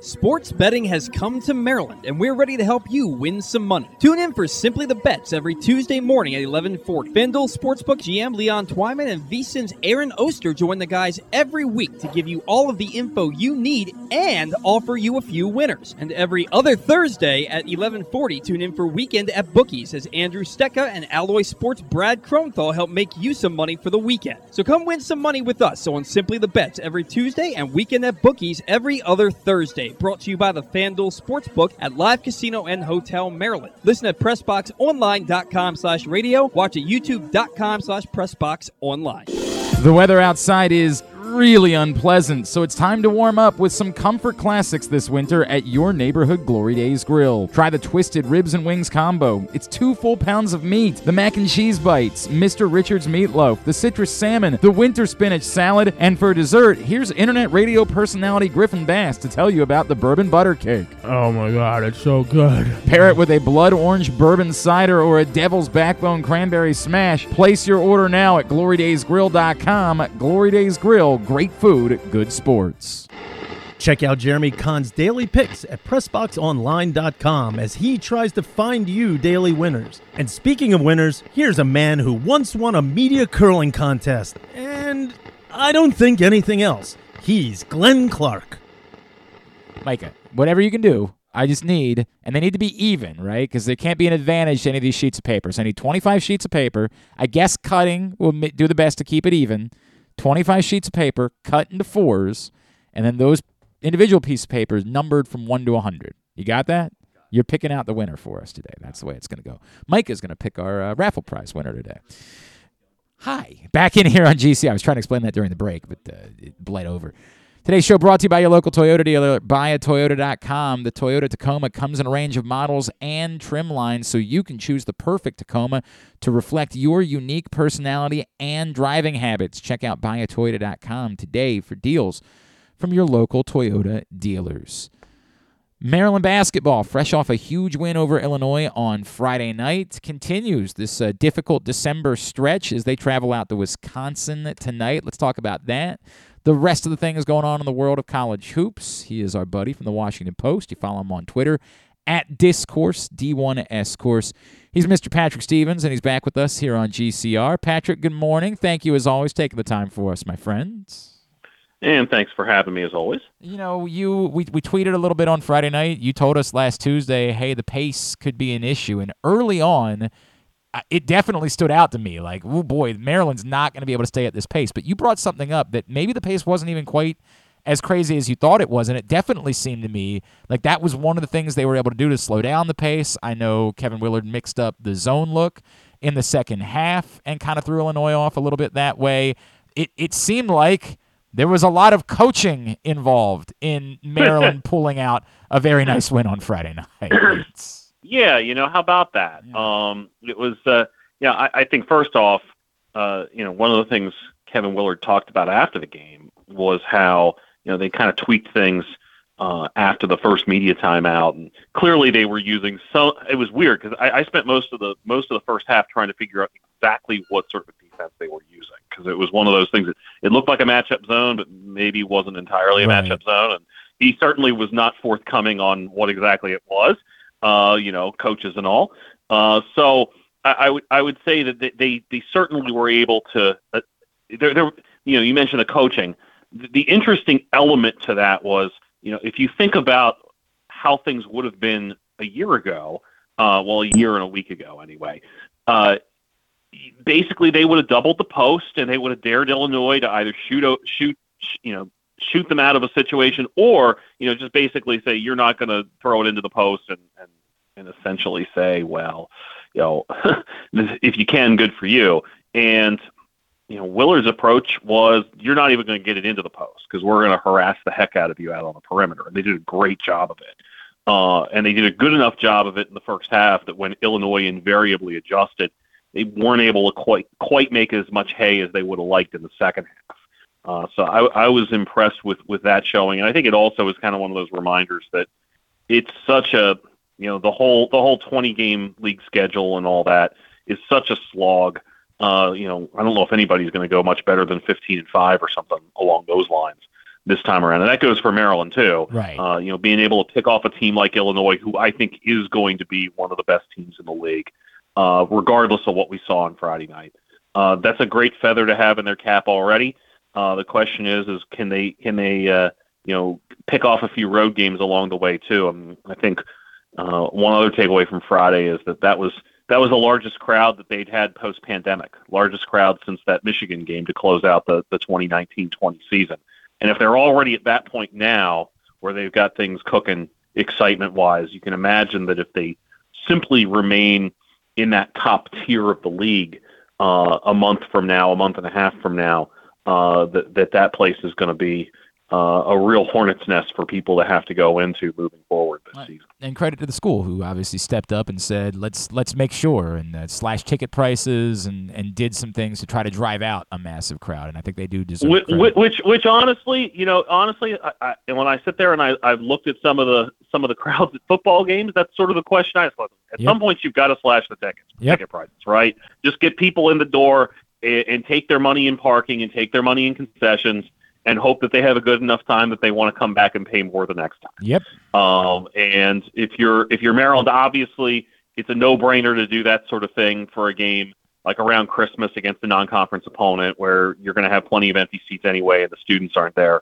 But to be willing to make that push there, that's some forward thinking, I think, on Maryland's part. I think the other question that I have after watching this early season stretch is, why in the world was Jahmir Young at a lower level? Like, this kid looks like he belongs.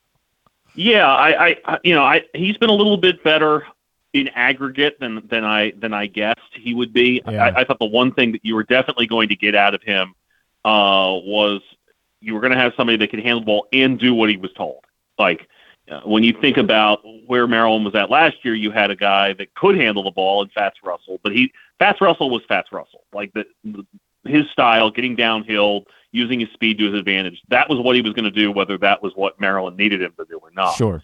And so I think Jahmir Young is pretty well dialed into what Kevin Willard wants, and I think that's one of the things that stands out about the entire rotation is you get the sense that everybody's clearly on the same page. And I think there's probably a little give and take here too. They're playing in a more fun style. I still don't think it's as fast paced as a lot of people would like to think that it is. But at the same time, I think on offense they are trying to push the pace a little bit. When you look at those average possession lengths, they're certainly a little bit further ahead on that front on the offensive end than the defensive end. And so I think that by giving a more appealing style, I think guys are more willing to do things for a new coach coming in. And of course, you're trying to please the guy who's in charge all of a sudden. It's not old hat or anything. And then there's the whole winning that helps back all that. Doesn't hurt. So, so you mentioned, with Young, that I thought that was as well as he played this season the other night against Illinois. So, but you also look at guys like a Hakeem Hart. I mean, listen, he's not going to hit 5 threes every night. No. But I think we're seeing probably the best extended stretch for him the first month of the season that we've had the chance to see throughout his career. Now, I'm impressed by the fact that they got 5 points and 7 rebounds in 29 minutes out of Julian Reese, and he had foul trouble, and they were still able to lead almost all the way through for the last 30 minutes or so. Great point. So, Great point. If he's playing better, and frankly, that was, I don't think, the easiest matchup for him. I think there's harder ones out there, but they're going to get better games out of him in all likelihood than what they got on Friday, and that bodes well for them as well. So the other thing I kind of take away, Ian Martinez continues to give them a nice boost off the bench. They don't need him to be a superstar, but if he does what he did the other night, which was 8 points and 2 rebounds in 20 minutes, and did have a couple turnovers in there, but generally speaking, was a pretty useful piece, and even blocked a couple shots in there too. Really good defensive plays. That's going to help them a ton as well. And Patrick Stevens is with us here at GCR. To your point, it's going to be critical for them to get better minutes for Juju Reese, because the one area it still seems to be front court depth, which would be a concern. And at some point they're going to have to play Purdue. And that's going to be, and Michigan too, obviously, with Hunter Dickinson. Yes. All right, let me get to Wisconsin tonight. Obviously, whenever Maryland fans would think about Wisconsin, they think about low-scoring games, and they have played a lot of those this year, but the last couple of times out, there's actually been a bunch of points scored. I happened to watch the game against Kansas on Thanksgiving just because it was early in the day, and I don't know, it was on, so I decided to sit and watch it. It was wildly entertaining. This is I don't know, plucky is the word that comes to mind. Like it kind of reminds me of a Wisconsin. They're not maybe as good as some Wisconsin basketball teams, but damn, they're competitive. And they're a pain. They're a pain to deal with. And I know that they lost at home to Wake Forest, but you would expect that they're going to be one of those teams that when you go into their home court, it's just going to be a miserable experience just about every time you go there. Obviously, if you go to Purdue, you're dealing with the crowd and you're dealing with a good team. At Wisconsin, you're dealing with a pretty good team. I don't think it's necessarily vintage Wisconsin, right? But there's enough there, like between Chucky Hepburn and Tyler Wall and Stephen Crowell and all those guys. There's enough there for them to make life miserable for people. And they do have size, with Wall at 6'9" and Crowell's a 7-footer. They are well coached defensively. Offensively, they're not always the most fun team in the world to watch. Although, like you said, they've probably been a little more efficient here the last few times out. Basically, if you started that Kansas game, they've actually not been a bad offensive team. I mean, they beat USC the next day and then played decent offense against Wake and really good offense in their overtime victory against Marquette the other day. So I look at that as one of those games. Frankly, I was kind of looking at the sequence of 4 games of can you get 2 of them if you're Maryland?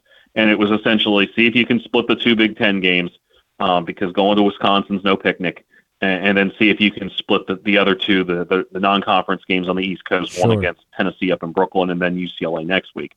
I don't want to – it's too early to describe a game as a house money game. It just is.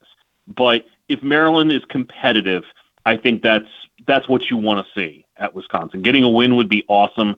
Losing by 20 would not be. But being competitive against a tough, disciplined team, which frankly is kind of what Maryland is trending towards, right? Like, I mean, that's what we've seen from them so far is that they make good decisions. They play hard at the defensive end. They get after people. And so I would expect tonight's game to be fairly entertaining.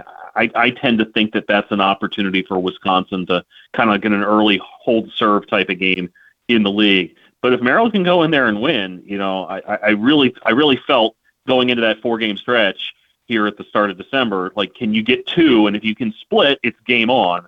And I think if Maryland gets that, then it really is game on. What can these guys do? Because I think at that point, they'll have proven quite a bit. Sure. I mean, I think that the St. Louis and Miami wins are nice. Beating Illinois is more impressive. If you're sitting there at 9-0 in what felt like it was going to be the ceiling being, maybe they're flirting with an NCAA tournament berth, it might actually be time to recalibrate expectations. And as you know from talking to me many times over the years, you don't just say that. I'm more reluctant to go to that point than other people. But if they get even one of the next 3, especially tonight, then it's kind of like game on. Let's see what this bunch can do. On the local front, it's a really interesting week. It happens to be a week where there's a lot of games on TV, a lot of opportunities for fans. Tonight, Coppin's on TV. Tomorrow, both Towson and Navy are on TV. And then this weekend, the UMBC Morgan game is on Masson. The Towson Navy game is on NBC Sports Washington. So a great opportunity this week for fans to check out some of these local teams, even if you can't make it to the game. Some of those are, like on Saturday and Sunday, the UMBC, the Towson games are at home. Are definitely worth going to. Mm-hmm. Let me start with UMBC just because, are they suddenly a wagon, or did they just get the right opponents at the right time to score about 1 billion points their last couple of times now? Well, first of all, I don't think Lehigh's very good. Yeah. I think that's kind of let's start with. I mean, they went to Lehigh and won by 26, so that's pretty impressive. But I do have some questions as to just exactly how good that Lehigh team is. They were coming off a loss down at an improved Maryland Eastern Shore, so not a great week for them to be playing schools in the University of Maryland system. Maybe one of the stats of the year so far locally was that Coppin State last week closed at UMBC on a 33-4 run to cut the deficit to 27. So Coppin was going pretty bananas there, or UMBC was going pretty bananas from 3-point range. Made, I think, 21 of them in that game, which is a school record. Here's an amazing thought. UMBC has the worst 3-point percentage defense in the country right now. They're allowing opponents to shoot 44.1% from the outside, and they're still 5-4. They've still been competitive again, even in losses to teams like UNC Greensboro and Georgetown. And they obviously put up a ton of points last week. I think one of the things that we can fairly say about UMBC is that it's going to take some time to get some of these guys integrated into everything that they wanted to do. Some of the transfers, Colton Lawrence, who impressed me in the couple games I saw them in person, just as a tough guard. The D2 transfer, Craig Baldwin, the Cleveland State transfer, has been really solid for them at the point. And then you get guys like Matteo Piccarelli, who have kind of broken out here this season, and he's shooting close to 50% from 3. So they're an interesting bunch, and I still don't entirely know what to make of them. They're up at Columbia tonight, and then they have the Morgan State game at home before visiting Loyola on Tuesday, next Tuesday. But if they're sitting there at 5-4, and you got to feel like that's a team that can create some problems for some people, especially in the America East. And I think too, we've kind of reached the point where it's going to be, if their 3-point shooting is on, and it has been in the last week, they could cause some serious problems for some people. So a team definitely to watch. Strong offense, dicey defense, and we'll see how that holds up as the season unfolds. And I know we've talked a lot about both Towson and Navy and the starts they've been off to, and of course they get together on Sunday afternoon. But as I mentioned, tomorrow night they're both on the road. They're both playing tough games at West Virginia, Clemson, but games that are on TV, a chance for people to watch. Are these games, or they have chances to be competitive tomorrow night? Yeah, I don't know if West Virginia is the right matchup for Navy. Yeah, it's tough. And they have lost back-to-back games to Lipscomb and VMI on the road. So at this point, Navy is 4-0 at home and 1-3 away from home. Interesting. So I don't know if that's the right matchup for them, just because of the size and what have you. But Navy will play tough, and that they have some pieces that if they all happen to play well, that they're going to be in decent shape. The question is can they get them all going at the same time? The other night against VMI, they got good games from Austin Inge and Tyler Nelson, combined 36 points from those guys. But it was kind of tough sledding getting anybody else going on a consistent basis. So that's a team that definitely is not one of those, if one or two guys are quiet, these other two guys definitely will be able to carry the load. That's a team that needs a number of guys playing well to be at its best. As for Towson, an interesting game to say the least. They go to Clemson, and they're sitting there at 8-1, and this is one of those games that you looked at and thought, well, maybe they could pick this thing off when you looked at the start of the season. And I feel like with Clemson, they've gotten a little healthier since the start of the season. P.J. Hall was expected to be one of the best players in the ACC. And they got him back kind of on a pitch count at the start of the season. He'd been injured for most of the summer. And so they're finally starting to play him more minutes than what they were doing a little bit earlier. He got 22 minutes and started against Wake Forest last week and had 21 points. He had 22 against Penn State. So that's the big question to me. How does Towson deal with P.J. Hall? And they've got other guys. Clemson has other guys too, and Hunter Tyson and Chase Hunter for sure, really kind of standing out, and also Brevin Galloway, a guy they're familiar with because he played at College of Charleston before a stopover up at Boston College. So, Clemson's playing a little bit better. They've won 6 of their last 7. They had a sluggish loss at South Carolina, 2-point loss on the road early in the season, and they lost on a neutral site by 3 to Iowa. No shame in that. So certainly a Clemson team that I think goes down as the toughest test that Towson has in what is a largely solid, if not overly ambitious, non-conference schedule. Like, there's good teams there. Like, you're not aside from one or two, there's not a bunch of bad teams, but there's also not a bunch of teams that are like, gosh, that's a top 75 team that's going to flirt with a at-large berth or something like that. Not that it's a lot of fun to deal. Not that you're like eager to deal with UNC Greensboro and Penn and Bryant and what have you. But it isn't like this is just murderer's row and you're going to be lucky to survive it. So in a lot of ways, I feel like that makes going to a place like Clemson a good situation for Towson, because they haven't just been beaten down here during the first month of the season. They're 8-1. They do have the loss down in Savannah to Fairfield. But this is an opportunity for them to pick off what could well turn out to be a quad 1 victory for them. And maybe that's the difference if they win the CAA tournament between being a 12 or a 13 seed, or a 13 seed and a 14 seed.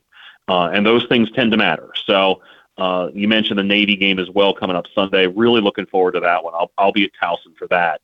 And, obviously a big week for the Tigers, who I think have to feel pretty good about what they've been able to accomplish here over the first month or so of the season. Another good week nationally, too. I'm going to run out of time to be able to get to all of it. I know Texas, Illinois tonight, coming off Texas win over Creighton, and Alabama, Houston is this weekend, right?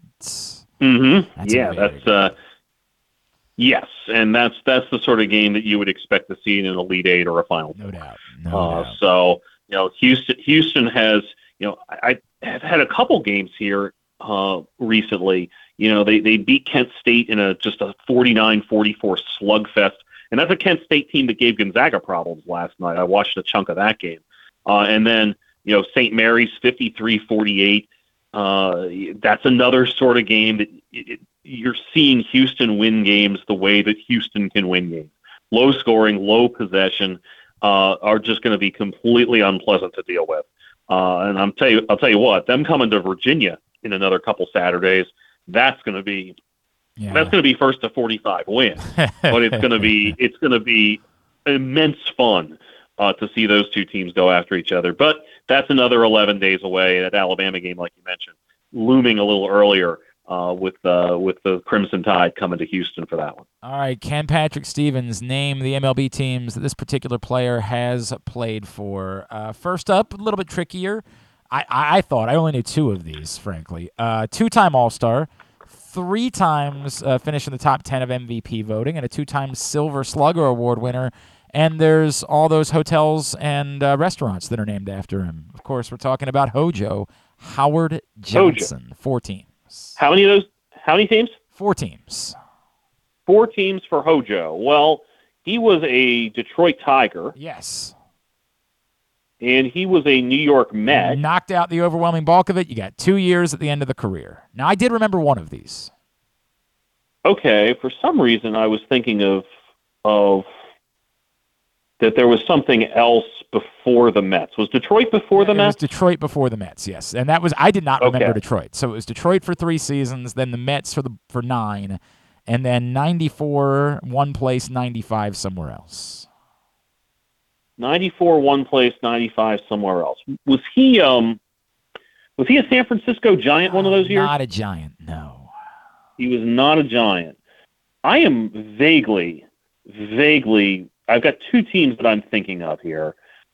I'm vaguely remembering him as a Pirate at the very end. Not a Pirate. Oh, you're doing. He was not. No. Was he a White Sox? A Cub, actually. It was the other side. He was a Cub, and he was a Rock. Okay. For some reason, I remember him as a Rocky, just because it felt like those Rocky teams were particularly interesting. So I'll give you a slam dunk then. I'll give you a Hall of Famer. Give me the 4 teams for Vladimir Guerrero Sr. Vladimir Guerrero Sr., Montreal, the L.A. Angels, the Texas Rangers, and, of course, the Baltimore Orioles. Orioles legend Buck Showalter said it was the most nervous he's ever been at a press conference to introduce aged Vlad Guerrero in 2011. You mentioned the Towson game. What else is on your schedule for this week? Heading over to George Mason. They play Maryland Eastern Shore tonight. Georgetown, Siena tomorrow, where it should be noted that the Hoyas are giving out free tickets to any D.C. resident. Yes. So if you are a Washington, D.C. resident, feel free to mosey over to that 6:30 tip.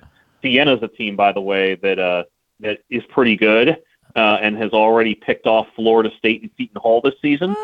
So not a chippy for the Hoyas. And then over the weekend, we're looking at I think Saturday's game of choice is Loyola and Mount St. Mary's, which we did talk a bit about, but that's up at the Mount. Rivalry, yep. And then Sunday Towson and Navy up at CQ Arena to close out the week. At Discourse, D1S Course, and of course you see his stuff at the Washington Post. Patrick Stevens, appreciate you, my friend. We'll talk again next Tuesday. All right. Awesome. Thanks so much. Hey, gambling can be fun, but you should set a limit and stay within it. And remember, if you or a loved one has a gambling problem, call 1-800-GAMBLER 24/7 or go to helpmygamblingproblem.org for free confidential services. All right, so Micah, we need a container of some sort, and we need to mix. Maybe that we could take the stuff out of that post office box that's sitting out there, and then we need to mix these up. We need to mix them up good. Need to make sure, because you got them in order right now, 1 to 100, and we got to really mix them up in that container. We're going to pick a winner. Let's go ahead and do Tidbit while we wait on that. All right, Tidbit is brought to you by Glory Days Grill, where the winter seasonal menu is their Comfort Classics menu, and it includes the Twisted Ribs and Wings combo. What your buddy called it, the Meat Tornado, correct? Yeah, the Meat Tornado. Citrus salmon, the winter spinach salad, the mac and cheese bites, and, of course, the bourbon butter cake. Oh, my God. So good. Pair it with a blood orange bourbon cider, a devil's backbone cranberry smash. Get your order in right now, glorydaysgrill.com. And don't forget, Drew and I will be hanging out at Glory Days Grill on Monday the 19th from 6 to 8. Stop by with your donations, toiletries, underwear, things like that to help the folks at Helping Up Mission. Mix them up good, Micah. This is the most important moment of your life. No offense, because I know you're a high-level athlete. This is more important. Do you want me to go? Tidbit, go ahead. Okay. All right. This one I saw. So NFL teams since 1995 were 0-206 when committing 2 turnovers, enforcing none, and failing to exceed 10 points, as the Baltimore Ravens did on Sunday against the Broncos. So now teams committing 2 turnovers, forcing none, and failing to exceed 10 points are 1-206. Thanks to the Ravens beating the Broncos. I did see that number. I did. My buddy Jake Luke from Baltimore Beatdown shared that this morning, and I was like, "What?" It's just random to me that it's never happened before, right? Like I get it. I get the concept. It is not easy to do it this way, but it's just still kind of stunning in the entire history of football that it's never happened. How you feeling about your mixing job over there, Micah? You think this is your moment? All right, I got one more. I'm looking for one name here. So Christian Watson has now 7 receiving touchdowns on just 23 career receptions. He joins one other player. How would I possibly know? It was within the last 10 years to have 7 or more receiving touchdowns in their first 25 catches in their career. How would I? I mean, Odell Beckham. Not Odell Beckham. It's close. I think same year. Same. He was a rookie that year. Rookie the same year as Odell Beckham. I got to think about who Odell. AJ Green. Not AJ Green. He was a little bit older. Yeah, he was a little older. Who else would have been a rookie the same year as Odell Beckham? So I'm thinking Odell Beckham would have been 2014. Correct. Right? Yes. This guy is no longer in the league. No longer in the league, but was a rookie in 2014. No longer in the league, rookie in 2014. The only other receiver I remember from is Sammy Watkins because he was also LSU, but he's still in the league. Yeah, it's not Sammy Watkins. Played for, at least that I remember, 2 AFC teams. 2 AFC. Let's see who else he played for. 2 AFC teams. Not in the league any longer. Played for 2 AFC teams.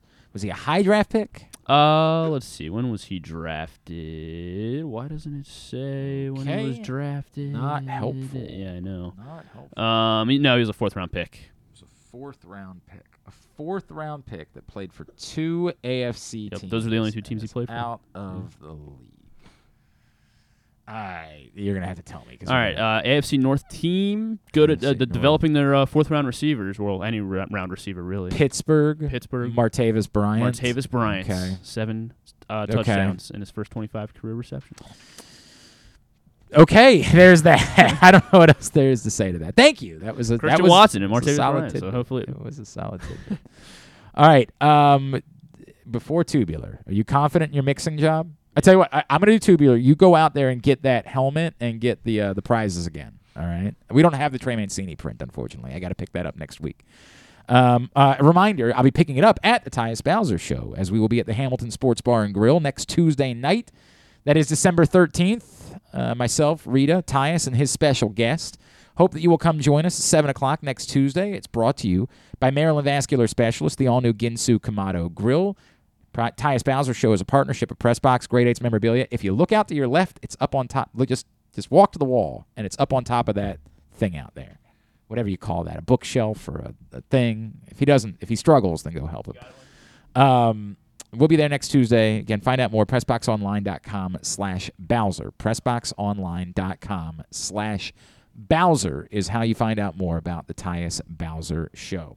Here's what's coming up tonight, totally tubular-wise. As we mentioned, Maryland basketball looks to continue their unbeaten start to the season. They take on Wisconsin. I don't think anybody can see me now. No, you're good. Oh, no? Oh, really? All right, good deal. They take on Wisconsin, 9 o'clock on ESPN2. Masson for Coppin State and NC State at 7. UMBC's at Columbia at 7. Mount St. Mary's at American at 7. Those games are on ESPN+. The Jimmy V Classic tonight on ESPN. Illinois, Texas at 7. Iowa, Duke at 9:30. Everything else, go to GlennClarkRadio.com. As far as college basketball is concerned, what's going on with Morocco and Spain right now? Do we know? Good question. I should always have that the ready. The final day of the round of 16 at the World Cup. 0-0 in the 94th minute. This is big for John Proctor, who remember had Croatia and Morocco, and thought his only hope was Croatia winning the World Cup. But if Croatia gets to the semifinals and Morocco gets to the quarterfinals, the way we stack the points is that would be enough points to have more than whoever wins the World Cup if that person didn't get another quarterfinalist. So, wow. And there haven't been a lot of upsets in this round. So No, there I have not. There have been none. I think this is big right now. If Morocco could stun Spain, it might hand this to John Proctor. I don't know how I feel about that because he's also moved into first place in our picks contest, and I don't care for that at all. Later this afternoon, Portugal and Switzerland at 2 on Fox. Lakers, Cavs, 7:30 on TNT. Mavs, Nuggets at 10.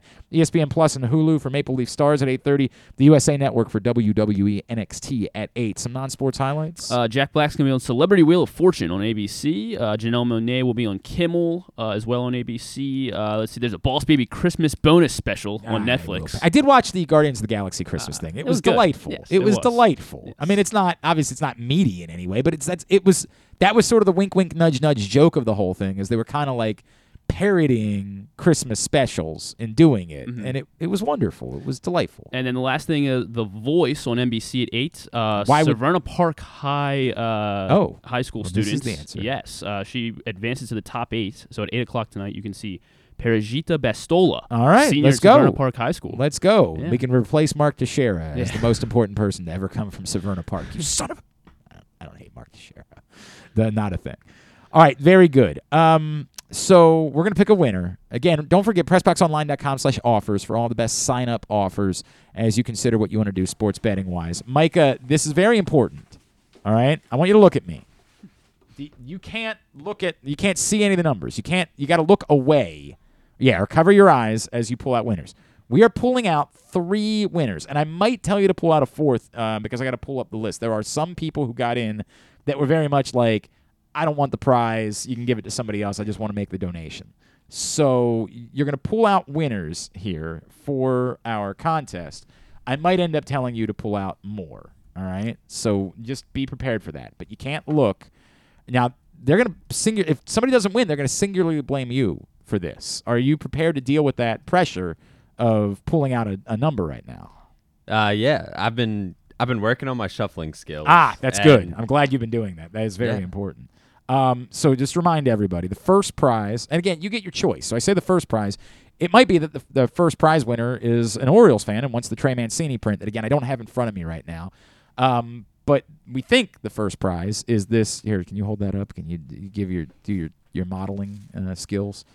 That is an autographed Ravens helmet signed by potential future Hall of Famer Calais Campbell right there. That's a big deal. We also have a Trey Mancini print that is autographed, and we have these 2 prints. These are actually photographs that are signed by both Tyus Bowser and by Marcus Williams, and someone will win this pair of autographed photos. So that's the 3rd prize. So 3 prizes that we've got. 100 names.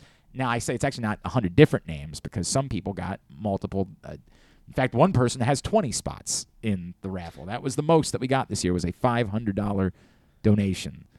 So that person got 20 spots in the raffle. Could end up winning all 3 prizes. That's the way it goes.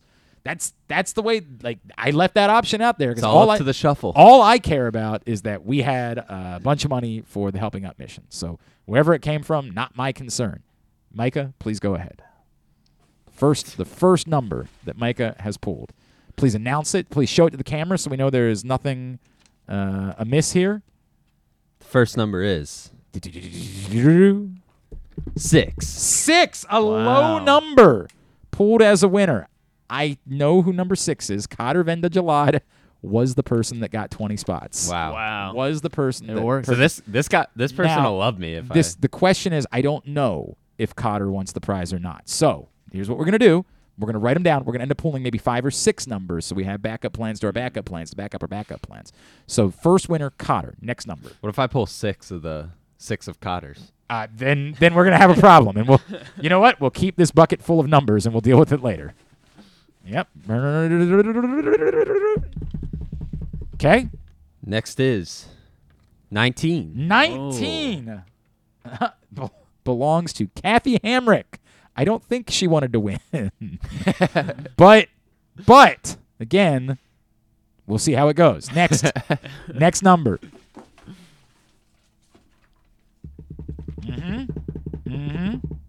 15. Boy, we were really going with low numbers. 15 is another Cotter number.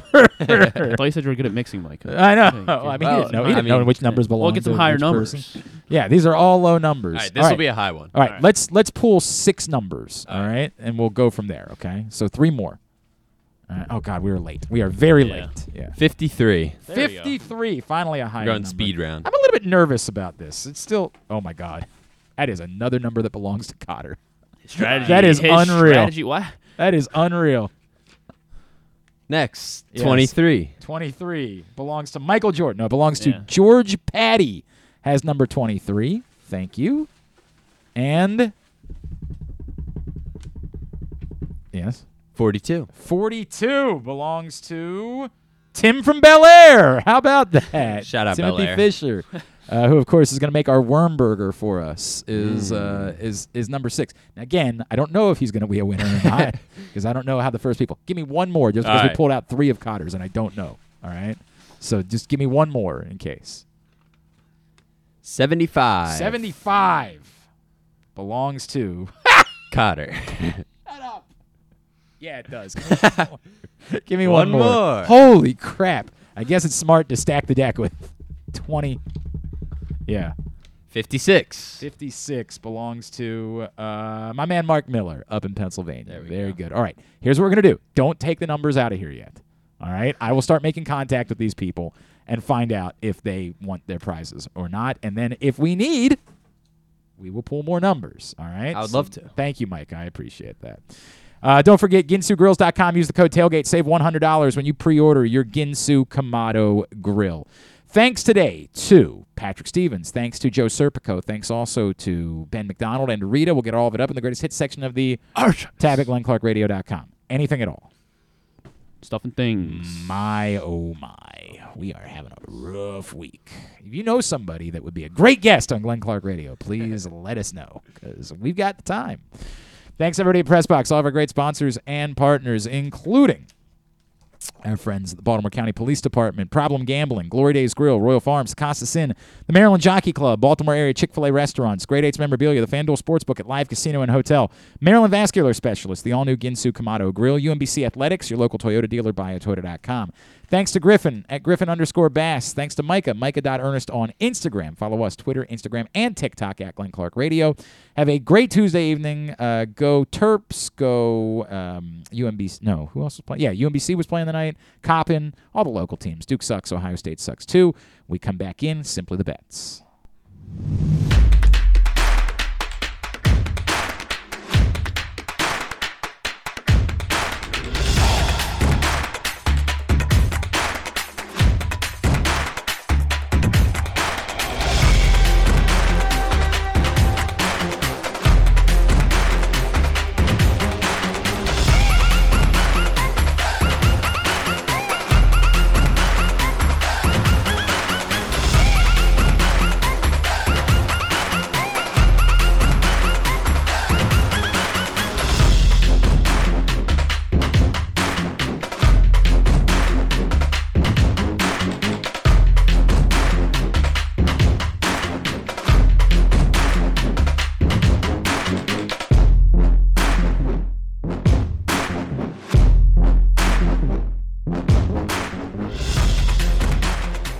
Welcome into Simply the Bets, brought to you by the FanDuel Sportsbook at Live Casino and Hotel Maryland. We will head to the FanDuel Sportsbook a little bit later on.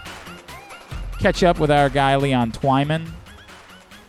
Not feeling... there's something we need to discuss on this program today related to the FanDuel Sportsbook. We'll get to that. Aaron Oster from Circa Sports out in Vegas is going to join us in just a second as we try to help you out with your picks for sports betting this week. Hope that your first couple of weeks of legal sports betting have gone a little bit better than mine. I had 3 really good days to kick us off. I had a really good last Wednesday, and then everything else in between, not great. Not great. Again, Probably gonna. This is the mistake I make, though. I probably shouldn't take days off, right? To like lick my wounds, because those are probably the days I would have been killing it. Probably the days. And by the way, John from Little Rock was beating me up earlier about playing the over last night. Again, I just listened to Jeremy Kahn. That's on me. I screwed up. I know better. Whenever I pick with Jeremy Kahn, it's going to go wrong. Anytime I don't pick with him, he gets everything right. I am his cooler. I screwed it up last night. I don't know why I did that. Let's head out to Vegas. Let's find out what this man thinks about sports betting for the week. He, of course, is now the media relations and marketing manager at the Circus Sportsbook out in Vegas. He is our guy, Aaron Oster, and he is with us now here on Simply the Bets. What's going on, pal? How are you? I'm doing good. Was actually way better on Saturday because I killed it in college football and then didn't have a good Sunday. I had a bad 3 days altogether. It was not a good 3 days for your pal. But again, as we always say, today is a new day. As far as you last week, Maryland, of course, covered comfortably against Louisville. So you got that one easily. You got Michigan with no problem against Purdue in the Big 12 title game. Yeah, no Big problem 10 at all. title game. Yeah. It did get a little interesting, I guess. Now, a few things that are worth pointing out that, a couple did go your way. You, as we pointed out, had Kansas State as your long shot to win the Big 12 back in August at 14-1. So that would have been a very nice payday if you guys had played that one as that indeed. I don't know why Griffin put that in yellow because that one is in blue. It did hit. That one did indeed. Kansas State definitely beat TCU on Saturday. Yeah, they did. Yeah, what did they I mess won up? that. I messed up. The overtime only counts. It's the other one. Right? You put. Oh, I see. I'm off. You're on. Okay. You nailed it. I'm looking at the wrong thing. I saw that you had Jimmy Garoppolo in yellow. Oh. Yeah. Aaron, and I didn't realize it was because it was a loser. So Aaron was right about that. Aaron had Jimmy Garoppolo at NFL MVP odds at 39-1 as being a loser. I don't know why any human would have ever made that bet, but people were at the time. If you didn't, you were smart. He's not going to win MVP. The bad news, right? The bad news. You had Clemson. You had Clemson winning the ACC as a loser at one point in July. Yes, I did. That was not a loser bet. Not at all. They won the ACC. You had UFC or UCF to win the American at plus 290 back on August 30th as a long-term bet. Loser. You, for some reason, said that Georgia winning the SEC on September 13th was a loser bet. It most certainly was not. They were comfortable. And back on September 20th, you played a parlay of Alabama, Georgia, and Ohio State to make the college football playoff. You nearly went 1 for 3. Thankfully, you at least got 2. But do you remember what your response was to that? What? It was, the one I'm worried about is Georgia. Oh, that's really funny. Did I say that? That's really funny. I do remember at the time being like, I don't know. They lost a lot on defense. Yeah. The thing about that is you have a bunch of, if you haven't been paying attention, Aaron's actually played the entire Heisman market. He literally has every college football player in some form or fashion. The only one that he's lost so far, Jackson Smith and Jigba, will not be winning the Heisman at 50-1 odds. But Caleb Williams still appears to be the favorite. For a second, it looked last week like maybe you were onto something with Max Duggan, but I still wonder if they had let him run in that touchdown and not handed it off twice in overtime, what would we be talking about this week? Know. That's a big one. I don't know. Probably not, but it'd be interesting. Don't know. All right, let's get into this week's 5 L's. A local, a long-term, a long shot, a lovable or a loser, and a lovable bet from Aaron. We begin locally. What you got? Well, locally there is one college football game to look at this week, and it is the greatest bet in sports right now. It's the under in Army Navy. You son of a bitch! It's the one I wanted. I want that too. Oh, we're gonna have to arm wrestle it. Yeah. For those of you who don't know, in games between service academies, the under has hit 82% over the past 20 years. When it comes to Army Navy specifically, depending on what number you use, the under has either hit 14 times in a row or 16 times in a row. It is the closest thing to a lock there is, which of course means it won't hit this time. But I'm going to play it until it doesn't hit. It's 33 right now. I know that's low. I know that sounds crazy. but I'm playing it anyway. Give me under 33. I mean, it could be 28, and I might still like the under in this game. This one definitely has all of the makings of a 13-10 football game on Saturday. I am with you. We do share the agreement upon that one. All right, give me your long term. Give me your futures bet that you like so bad. Well, I'm glad we agreed on the last one, because I have a feeling that you're not going to like this one as much, because this is one of these where I give awards, I give numbers, and you say, yeah, but voters don't care about that. So I'm looking at the Defensive Rookie of the Year market right now, and right now Sauce Gardner is a prohibitive favorite, and Tariq Woolen is sitting there at 5-1. Tariq Woolen just recorded his 6th interception. He's playing at really a Pro Bowl level at cornerback, and by pretty much all metrics, he's having a better year than Sauce Gardner. The problem, of course, is that Sauce Gardner was anointed as the winner back in September. So this very well might be burnt money. But, you kind of look into it. In the past 30 years, no secondary players in the secondary with less than 5 interceptions have ever won Defensive Player of the Year. Sauce Gardner has 2. Woolen's sitting there with 6 right now. So I fully acknowledge that voters can be stupid. This might not pay out because voters can be stupid. I do think that there's value there if you're getting plus 500 or better, and right now at FanDuel it's sitting at plus 500. So I don't hate that bet, getting that sort of value. I get everything you're saying. I don't think that Tariq Woolen's going to win Rookie of the Year, though. I mean, like, I understand everything you say, and I think that it's not just – you say that Sauce Gardner was anointed. Like, Sauce Gardner's been that good. He doesn't have the interceptions, but, like, they're literally not throwing his way. Like, they're treating him – he's been good. Yeah. Like, they're treating him like that guy. So, to say that Tariq Woolen's had a better season because he's had more interceptions, I hear you, and sometimes it's like that, but then, like, wouldn't J.C. Jackson have been Defensive Player of the Year, for a few years, right? Like, I just don't think it's as simplistic as saying. I think Tariq Woolen's been outstanding. I think he's been unbelievable. Wish the Ravens would have taken him at some point, but I don't think this is a case of it being all hype on Sauce Gardner. I think he's very deserving of being Rookie of the Year. Oh, he's absolutely deserving of the conversation. I just don't think he's deserving to be as big of a favorite as he is right now. I know what you're saying. I also, the other part of this, of course, is it's the New York market. You know what I mean? Like it's New York versus Seattle. It's a team that everybody talks about, despite the fact that they're not that good, versus a team that nobody talks about, right? Like that kind of operates in its own plane of existence in the Pacific Northwest. And, that to me, all of those factors say I just don't see it, but I get what you're trying to say. I just don't like it. That's all. Give me your. I figured you wouldn't like it. Give me your long shot. Give me your underdog that you like so much this week. I'll go back to those FanDuel specials that we've had some success with in recent weeks, and there's one at 14-1 that jumps out at me. It's a parlay of 3 receivers, each recording 100 yards receiving. Those 3 receivers are Devontae Adams facing the Rams. I think, Devontae Adams has definitely been in the game plan lately for the Raiders. You have Tyreek Hill facing the Chargers, and DK Metcalf facing the Panthers. So all of them recording 100 yards. It's definitely a long shot. It's 14-1 for a reason. It's very possible one of these guys will only end up with 82 yards and still have a good game.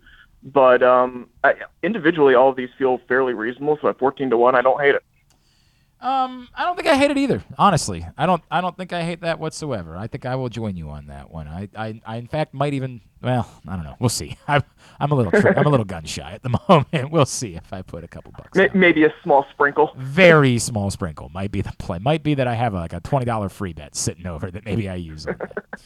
All right, let's get into Aaron Oster is with us. Let's get into the big ones. The one that you say, no matter what you do not make this bet. This bet is a loser. So we saw a pretty consequential game this past Sunday when it comes to the NFC playoffs, as the Giants and the Commanders ended in a nice little tie. We call them draws, Aaron. I'm not sure if you're aware. This is football we're talking about. We describe them as draws. Clearly. The Giants making the playoffs right now, they do sit currently in that last spot, but they currently basically have it as a coin flip. -110 as a yes, -110 as a no. The yes is a big loser right now. You look at the remaining games on their schedules. They play Eagles at home this week, at Commanders, at Vikings, home versus Colts, and finish up at the Eagles. Now, the one saving grace for them is who knows if the Eagles will have anything to play for. Correct. In that Week 18 game. But overall, you look at that and you look at some of the other teams, and particularly the Commanders, the Giants' schedule is brutal down the stretch, while other teams really could come up and pass them. I don't think this should be minus 110. I think that the yes should be easily plus money. I don't think they'll make the playoffs, and even if you do somehow think they're going to make the playoffs, this 110 just isn't correct at all. So do not bet the Giants are going to make the playoffs. I don't believe it'll happen, and even if you do, that value is just completely wrong. Okay. I mean, I'm not as convinced that, like, they can't come down and beat the Commanders as you are. Like, I get it. It's a road game, and it's tough, and the Commanders just played them to a draw on Sunday. But, like, the Giants had control for that. They had the ball. They should have won that game. I'm not convinced that that's brutal. I get it. The Eagles thing, I don't think there's any world in which they're beating the Eagles. And what are the Commanders? What do the Commanders have at their schedule the rest of the way? Because that's the only real threat to me for the Giants.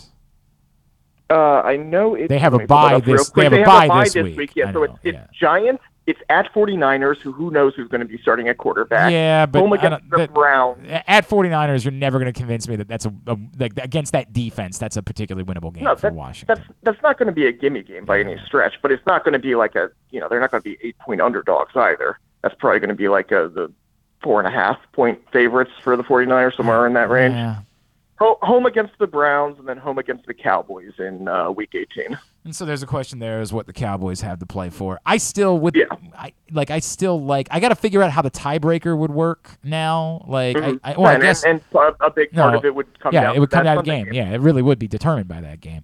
So, it has a lot to do there. I don't know. I still think that Washington is a slight favorite that New York is still a slight favorite over Washington to get that final playoff spot, but I hear you about the numbers. I just don't like it as a loser bet. All right, give me your lovable bet. Give me the one that you say, do go make this immediately. Now. Yep, you should make this bet now because I do think this one is going to move quickly.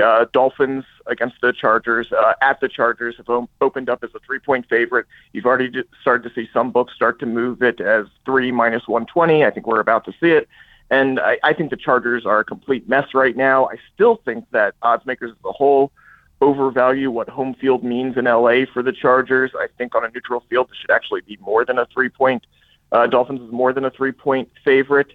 I just think everything about this game screams Dolphins win somewhat comfortably. So give me Dolphins -3 against the Chargers. I get that. I get it. I mean, there's always there's nobody that leads a spectacular cover drive quite like Justin Herbert does. Mm-hmm. That's the only thing I would worry about. Like, that man leads you a cover drive. That's why I want the 3 and not the 3.5. Yeah, I hear you on that. All right, what's going on with Circa?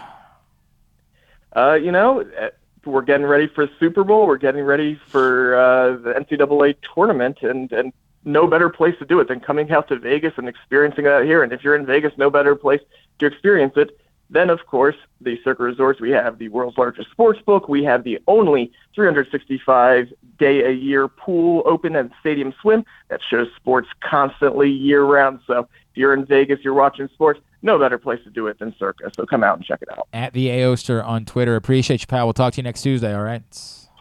Hope everyone hits their bets. That's Aaron Oster, our buddy from Circa Sports out in Vegas. When we come back in, we will head into the FanDuel Sportsbook at Live Casino and Hotel Maryland. Our guy Leon Twyman, general manager of the FanDuel Sportsbook, joins us next. This is Simply the Bets. Looking for a simple holiday meal? Try Chick-fil-A Catering. From Chick-fil-A nuggets to mac and cheese, enjoy a variety of tray options sized perfectly for your get-together. Order through the Chick-fil-A app and bring smiles to your family gathering. Availability and order requirements vary. See restaurant for details. UMBC basketball is back at Chesapeake Employers Insurance Arena, and tickets are available now at UMBCRetrievers.com. Don't miss any of the great early season matchups as the men take on local rivals Morgan State on December 10th, and the women square off with American on December 18th. And on New Year's Day, a rematch of last year's America East Championship game when the men welcome Vermont to the Peak. Experience the excitement of game day by getting your tickets right now to come see the Retrievers at Chesapeake Employers Insurance Arena. Lock yours in at UMBCRetrievers.com.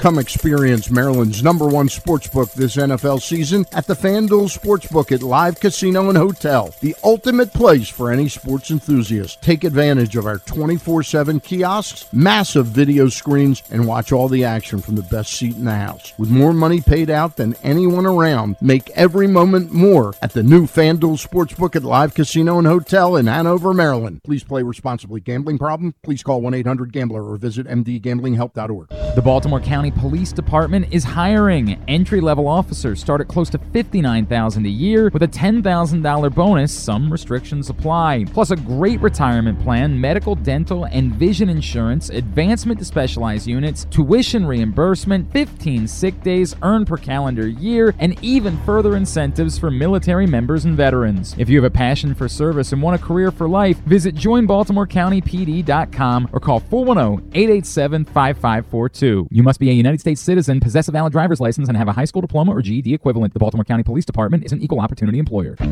Make the most out of every day in your Toyota RAV4. Available in hybrid or gas-only models. A RAV4 can get you where you want to go in style. Check out buyatoyota.com for deals on new RAV4s from your local Toyota dealer today. The latest edition of Press Box is available now. On the cover, New Maryland basketball coach Kevin Willard sits down with Stan Charles and Glenn Clark to discuss the situation he inherited in College Park and how he plans to get the program turned around. Also, inside, we introduce you to men's and women's college basketball players from all of the teams in the area. And Bo Smoka profiles Ravens receiver Devin Duvernay. Press Box is available for free at over 500 area locations, including 60 Royal Farm stores, and you can always find the entire edition as well as the best daily coverage of the Orioles, Ravens, and Terps at PressBoxOnline.com. Experience the best in Kamado Grilling, a complete outdoor cooking appliance. The Ginsu Kamado Grill allows anyone to sear, grill, bake, and smoke all types of food. Designed for efficiency and function, the Ginsu Kamado Grill upholds the enduring legacy of the iconic Ginsu brand. The Ginsu Kamado Grill is perfect to cook all year round, is great for parties, and ideal for tailgating with your friends. Reserve your Ginsu Kamado Grill today at ginsugrills.com and get $100 off on your pre-order when you use the promo code TAILGATE. That's ginsugrills.com. Reserve yours today. Join Glenn at halftime of every Ravens game for the Project Game Day halftime show at facebook.com/PressBoxSports. We apologize in advance. There's not much we can do about his face. All right, back in here on Simply the Bets, brought to you by the FanDuel Sportsbook at Live Casino and Hotel Maryland. Don't forget, this Saturday night, big UFC fight. I've already forgotten the name. It's Blachowicz and Maga. Not going to work here anymore. Griffin will tell me again in a second. I know Patty the Batty is on the card, and that's everybody's excited about that. Who's the guy that Blachowicz is fighting? It is Magomed Ankalaev and Jan Blachowicz. Blachowicz. That's how you Blachowicz. And say that name. The Polish Hammer. Say it again. Magomed Ankalaev. And that person's good? Yeah, he is. Okay. I think he's probably going to win. I hear it's a big fight. This is not one. I got to be honest with you. This is when I'm starting to worry about how much I'm still in. Well, because it's a big fight, and I don't really know all that. It's a title fight. I mean, we talked about it yesterday. It was the weird circumstances, but it is a title fight. Place to be is the FanDuel Sportsbook at Live Casino and Hotel Maryland. In order to watch it, you don't have to pay a cover. You can win money betting on the fights. It's so much better than ordering the fights at home and, losing money in the process. Get to the FanDuel Sportsbook at Live Casino and Hotel. Of course, you can reserve your spot right now. Email events@sportssocialmd.com. We head to the FanDuel Sportsbook at Live Casino and Hotel. That's where we find Leon Twyman, the general manager of the FanDuel Sportsbook, who's with us here on Simply the Bets. Leon, what's going on, brother? How are you? Hey, I'm good. How are you doing? I'm all right. How many times have you attempted against robo-goalies so far? I've actually I've done it quite a few times. I figured you. By the way, I want to make this abundantly clear. If I worked there, so would I. I would be wandering over all the time. How successful have you been? You know what? Honestly, I have not hit a goal. Not one. Ooh. I do appreciate the honesty for what it's worth. I do appreciate that. Robo-goalie will be running through the final, correct? That is correct. We are going to be running it until the 18th. So your opportunity to come see if you are a greater athlete than Leon Twyman by attempting to score on Robo-goalie. That is your opportunity. All right, Leon, I'm guessing that it was another good week for the book because the Ravens once again failed to cover on Sunday. Oh yeah, like it was great. I love to see it. By the way, when you say it that way, it really like maybe you could cushion that a little bit. Like, yeah, it's a real bummer, but it is good for the book. You maybe don't have to come off so personal when you say that, sir. That's what it was. It was personal. God, man.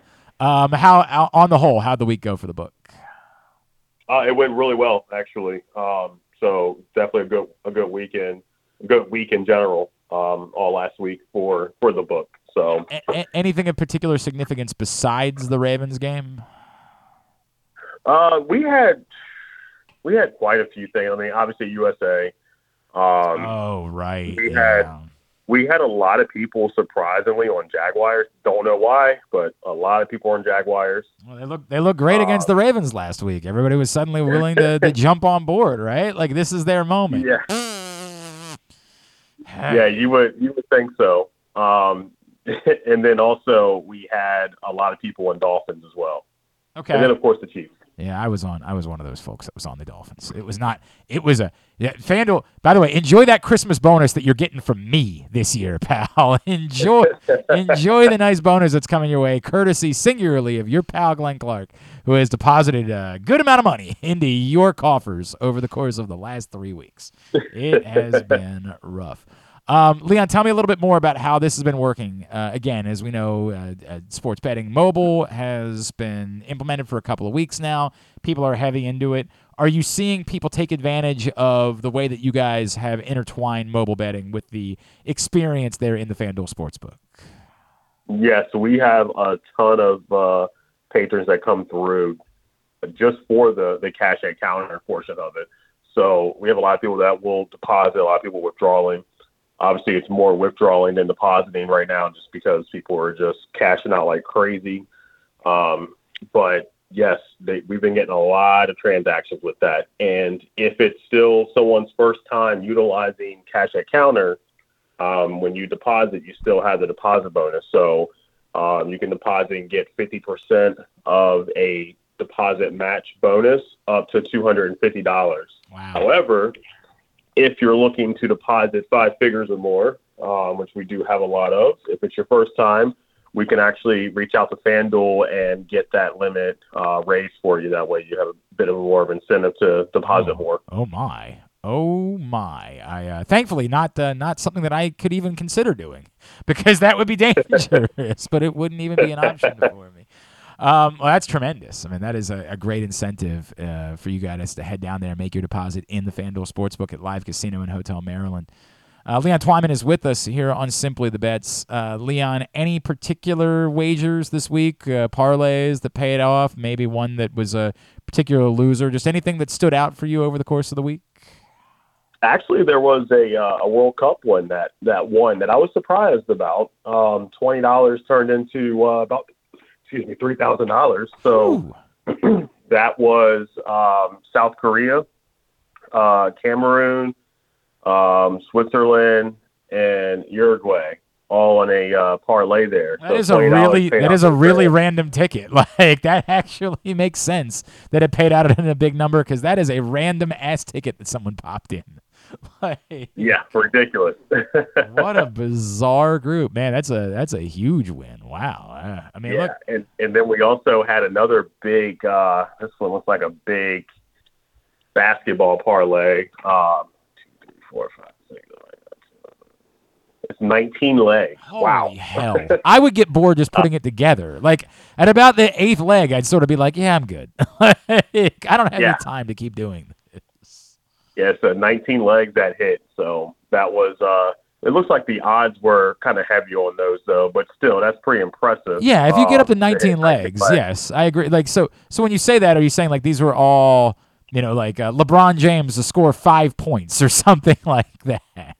Yeah. So I'm looking at it right now. It looks like there's just a bunch of player props, and they're kind of like on the lower end for higher odds. So it was $10 that paid out $2,900. But still good, still impressive. Yeah, that's a good way to spend $10. I would agree on that. That is a That works. That math does indeed math. Unlike my Lamar Jackson 40 rushing yards prop that FanDuel offered me on. Although credit to FanDuel, they gave us free bet back for that prop. It was Lamar Jackson 40 rushing yards and Mark Andrews 40 receiving yards. And despite the fact that Mark Andrews stunk, FanDuel stepped in and said, we'll give you a $20 free bet back for this particular wager, which is good because it went down in flames, that particular bet. We mentioned big fight night coming up on Saturday. You guys always have huge crowds, and I'm imagining you're expecting a big one for the UFC fight this Saturday night, correct? I am expecting a big crowd, so definitely get those seats booked while you can because we do fill up fast. I know there are some other random like Manny Pacquiao is doing some bizarre fight on Saturday. I think there's a Terrence Crawford pay-per-view. Are you showing any of the boxing action on Saturday or just the UFC fights? I will have the Terrence Crawford fight as well. Okay. I debated on the Manny Pacquiao, and I'm like, dude, I don't think it's really worth it. I mean, if any human being is watching that, he's fighting the guy's not even a boxer. He's like a mixed martial artist, and it's not even like somebody you've heard of. It's one thing if Manny Pacquiao was fighting, Quentin Rampage Jackson, we'd be like, oh, these are famous people. I'm saying that. I'm sure there's a part of the world where DKU is very famous. I've never heard of him. Never heard of the man whatsoever. So I don't blame you for that. Anything else going on right now that everybody needs to know about in the FanDuel Sportsbook? So we still have our Super Bowl promotion going on. That's running until January. RoboKeeper, we have that promotion going on. And if you still have not signed up for the mobile app, you can come to Maryland Live Casino, sign up through our link, and you can get $200 in free bet when you place your first $5 wager. And if you also deposit with us, again, you get 50% match bonus up to $250. But if you're depositing a lot more, we can also assist with that to get a higher deposit match. And then sign up through us at Maryland Live Casino. You also get $50 in either food comp, table game play, or slot play. Griffin and I have a small problem. We were down there last week, and we got roped into something, and I don't even know if this is live yet because I just don't know, but we'll talk about it. Griffin and I were down there, and we got roped into doing a side bet with the live casino partners in Pittsburgh.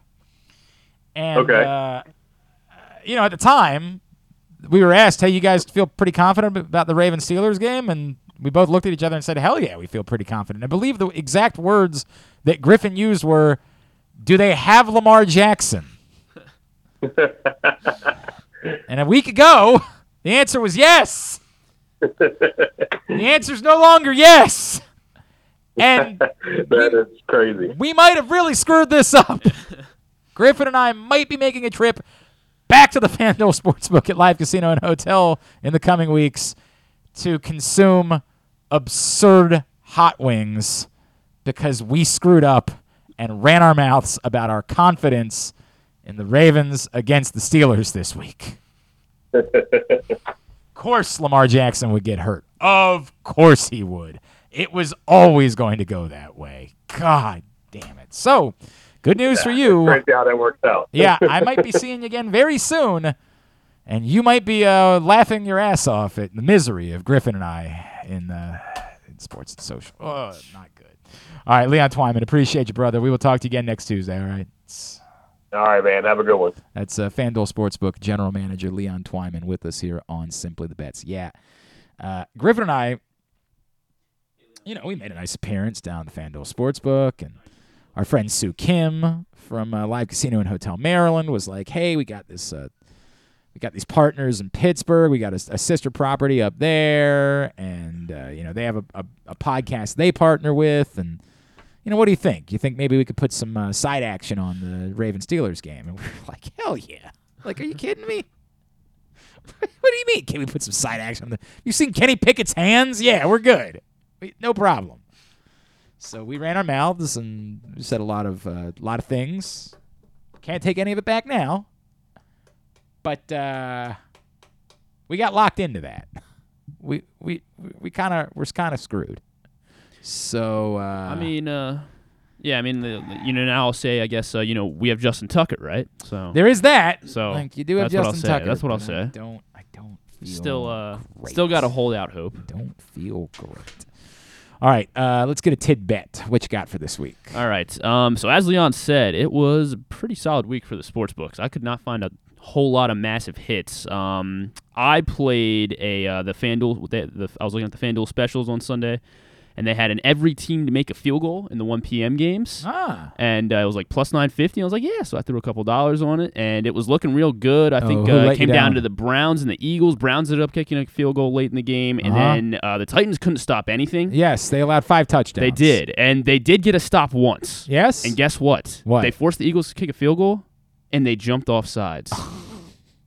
Made it 4th and 1, like inside the 10-yard line. So the Eagles went for it. They got the 4th and 1, and ended up scoring a touchdown on that drive instead of a field goal. And that is how that bet lost for me. That is crushing. Yeah, you can't really lay up a 4th and 1 to the Eagles. No. Probably the Can't worst do team that. to. Can't do that. Yeah, so that didn't. Oh my. That didn't hit. Last night, someone had a Scotty Barnes method of first basket by free throw in the Raptors Celtics game. So random. It was 110-1. They put $5 on it. Would have paid $550. Okay. And Scotty opened up the game. 2 free throws on the line. Missed them both. Missed both of them. Yep. Missed both of them. Missed both of them. Of course he did. These are the types of things sometimes that make you wonder, you know? They just make you wonder. I mentioned it yesterday, the over-under of the Giants Commanders game, 40.5. Somebody had an $800 parlay on that. That was the last leg. They just needed the over. Anything. And, Anything in overtime. Anybody scores, you're good. They tie at 20-20. That is this person, as Leon said, people were on the Jags. Someone put $440K on the Jaguars plus 1. Who? Oh, I don't know. Why? Drake? Yeah, maybe. They lost Floyd 40 Mayweather. They lost by 30. Yeah, it was. Or they lost by 26. Someone had a 7-leg parlay. They had a Christian McCaffrey touchdown, Niners money line, Michael Gallup touchdown, Cowboys money line, Cam Akers touchdown, Raiders money line. Those first 6 hits. Okay. It came down to Monday night, and their final leg was a Mike Evans anytime touchdown. They put $300 on this. It was 210-1. This is a weird bit that Tom Brady does, where he doesn't throw the ball to Mike Evans. Well, that PI he did, yeah. So that was how this guy That's got true. beat. That's a good. It was point. alive the entire game, and then there was the spent PI the first 3 in quarters the end zone. not throwing the ball to Mike Evans. And apparently the guy, he said he wasn't going to cash out or anything, and he flew down from New York to Tampa to watch the game. And watch as Mike Evans failed to score a touchdown. Would have had 63K. Well, there were a couple hits and they were in soccer. Someone won 175K off of the USA win over Iran. They had the correct score 1-0 for the U.S. U.S. On the -2 on the corner kick spread. Okay. They had the U.S. to lead at halftime, and then Pulisic to be the first goal scorer. How much did they have to put on that? They put $1,000 on that. I'm surprised that it paid that 175K. much. I'm surprised those numbers got that high, but you know. So plus 19,000 parlay on that, and then someone also last week won 4.5K on a correct score parlay off of a free bet as well. It was Netherlands 2-0 over Qatar, Senegal 2-1 over Ecuador, and then in the U.S. 1-0 over Iran. They won $4,500 off of a free bet. Very nice. Yeah, very nice. Those were the 2 hits that I found. All right. It was a good week for the books. It was good week. They gotta get him back. Gotta get him back. Got a lot from your boy. Got bad news for my kids on Christmas this year. Leon's gonna have a great Christmas. You still got a couple weeks. You guys, hopefully Santa Claus comes through. Hopefully Santa takes care of you. All right, very good. Don't forget, again, reserve your spot for, what is it, 289, UFC 289? 282. 282. Yeah. Sure. 282 on Saturday night right now. Email events@sportssocialmd.com. Thanks to Leon. Thanks to Aaron Oster. We will be back on Thursday with Weekend at Bookies. Get down to the FanDuel Sportsbook at Live Casino and Hotel. May the odds be ever in your favor.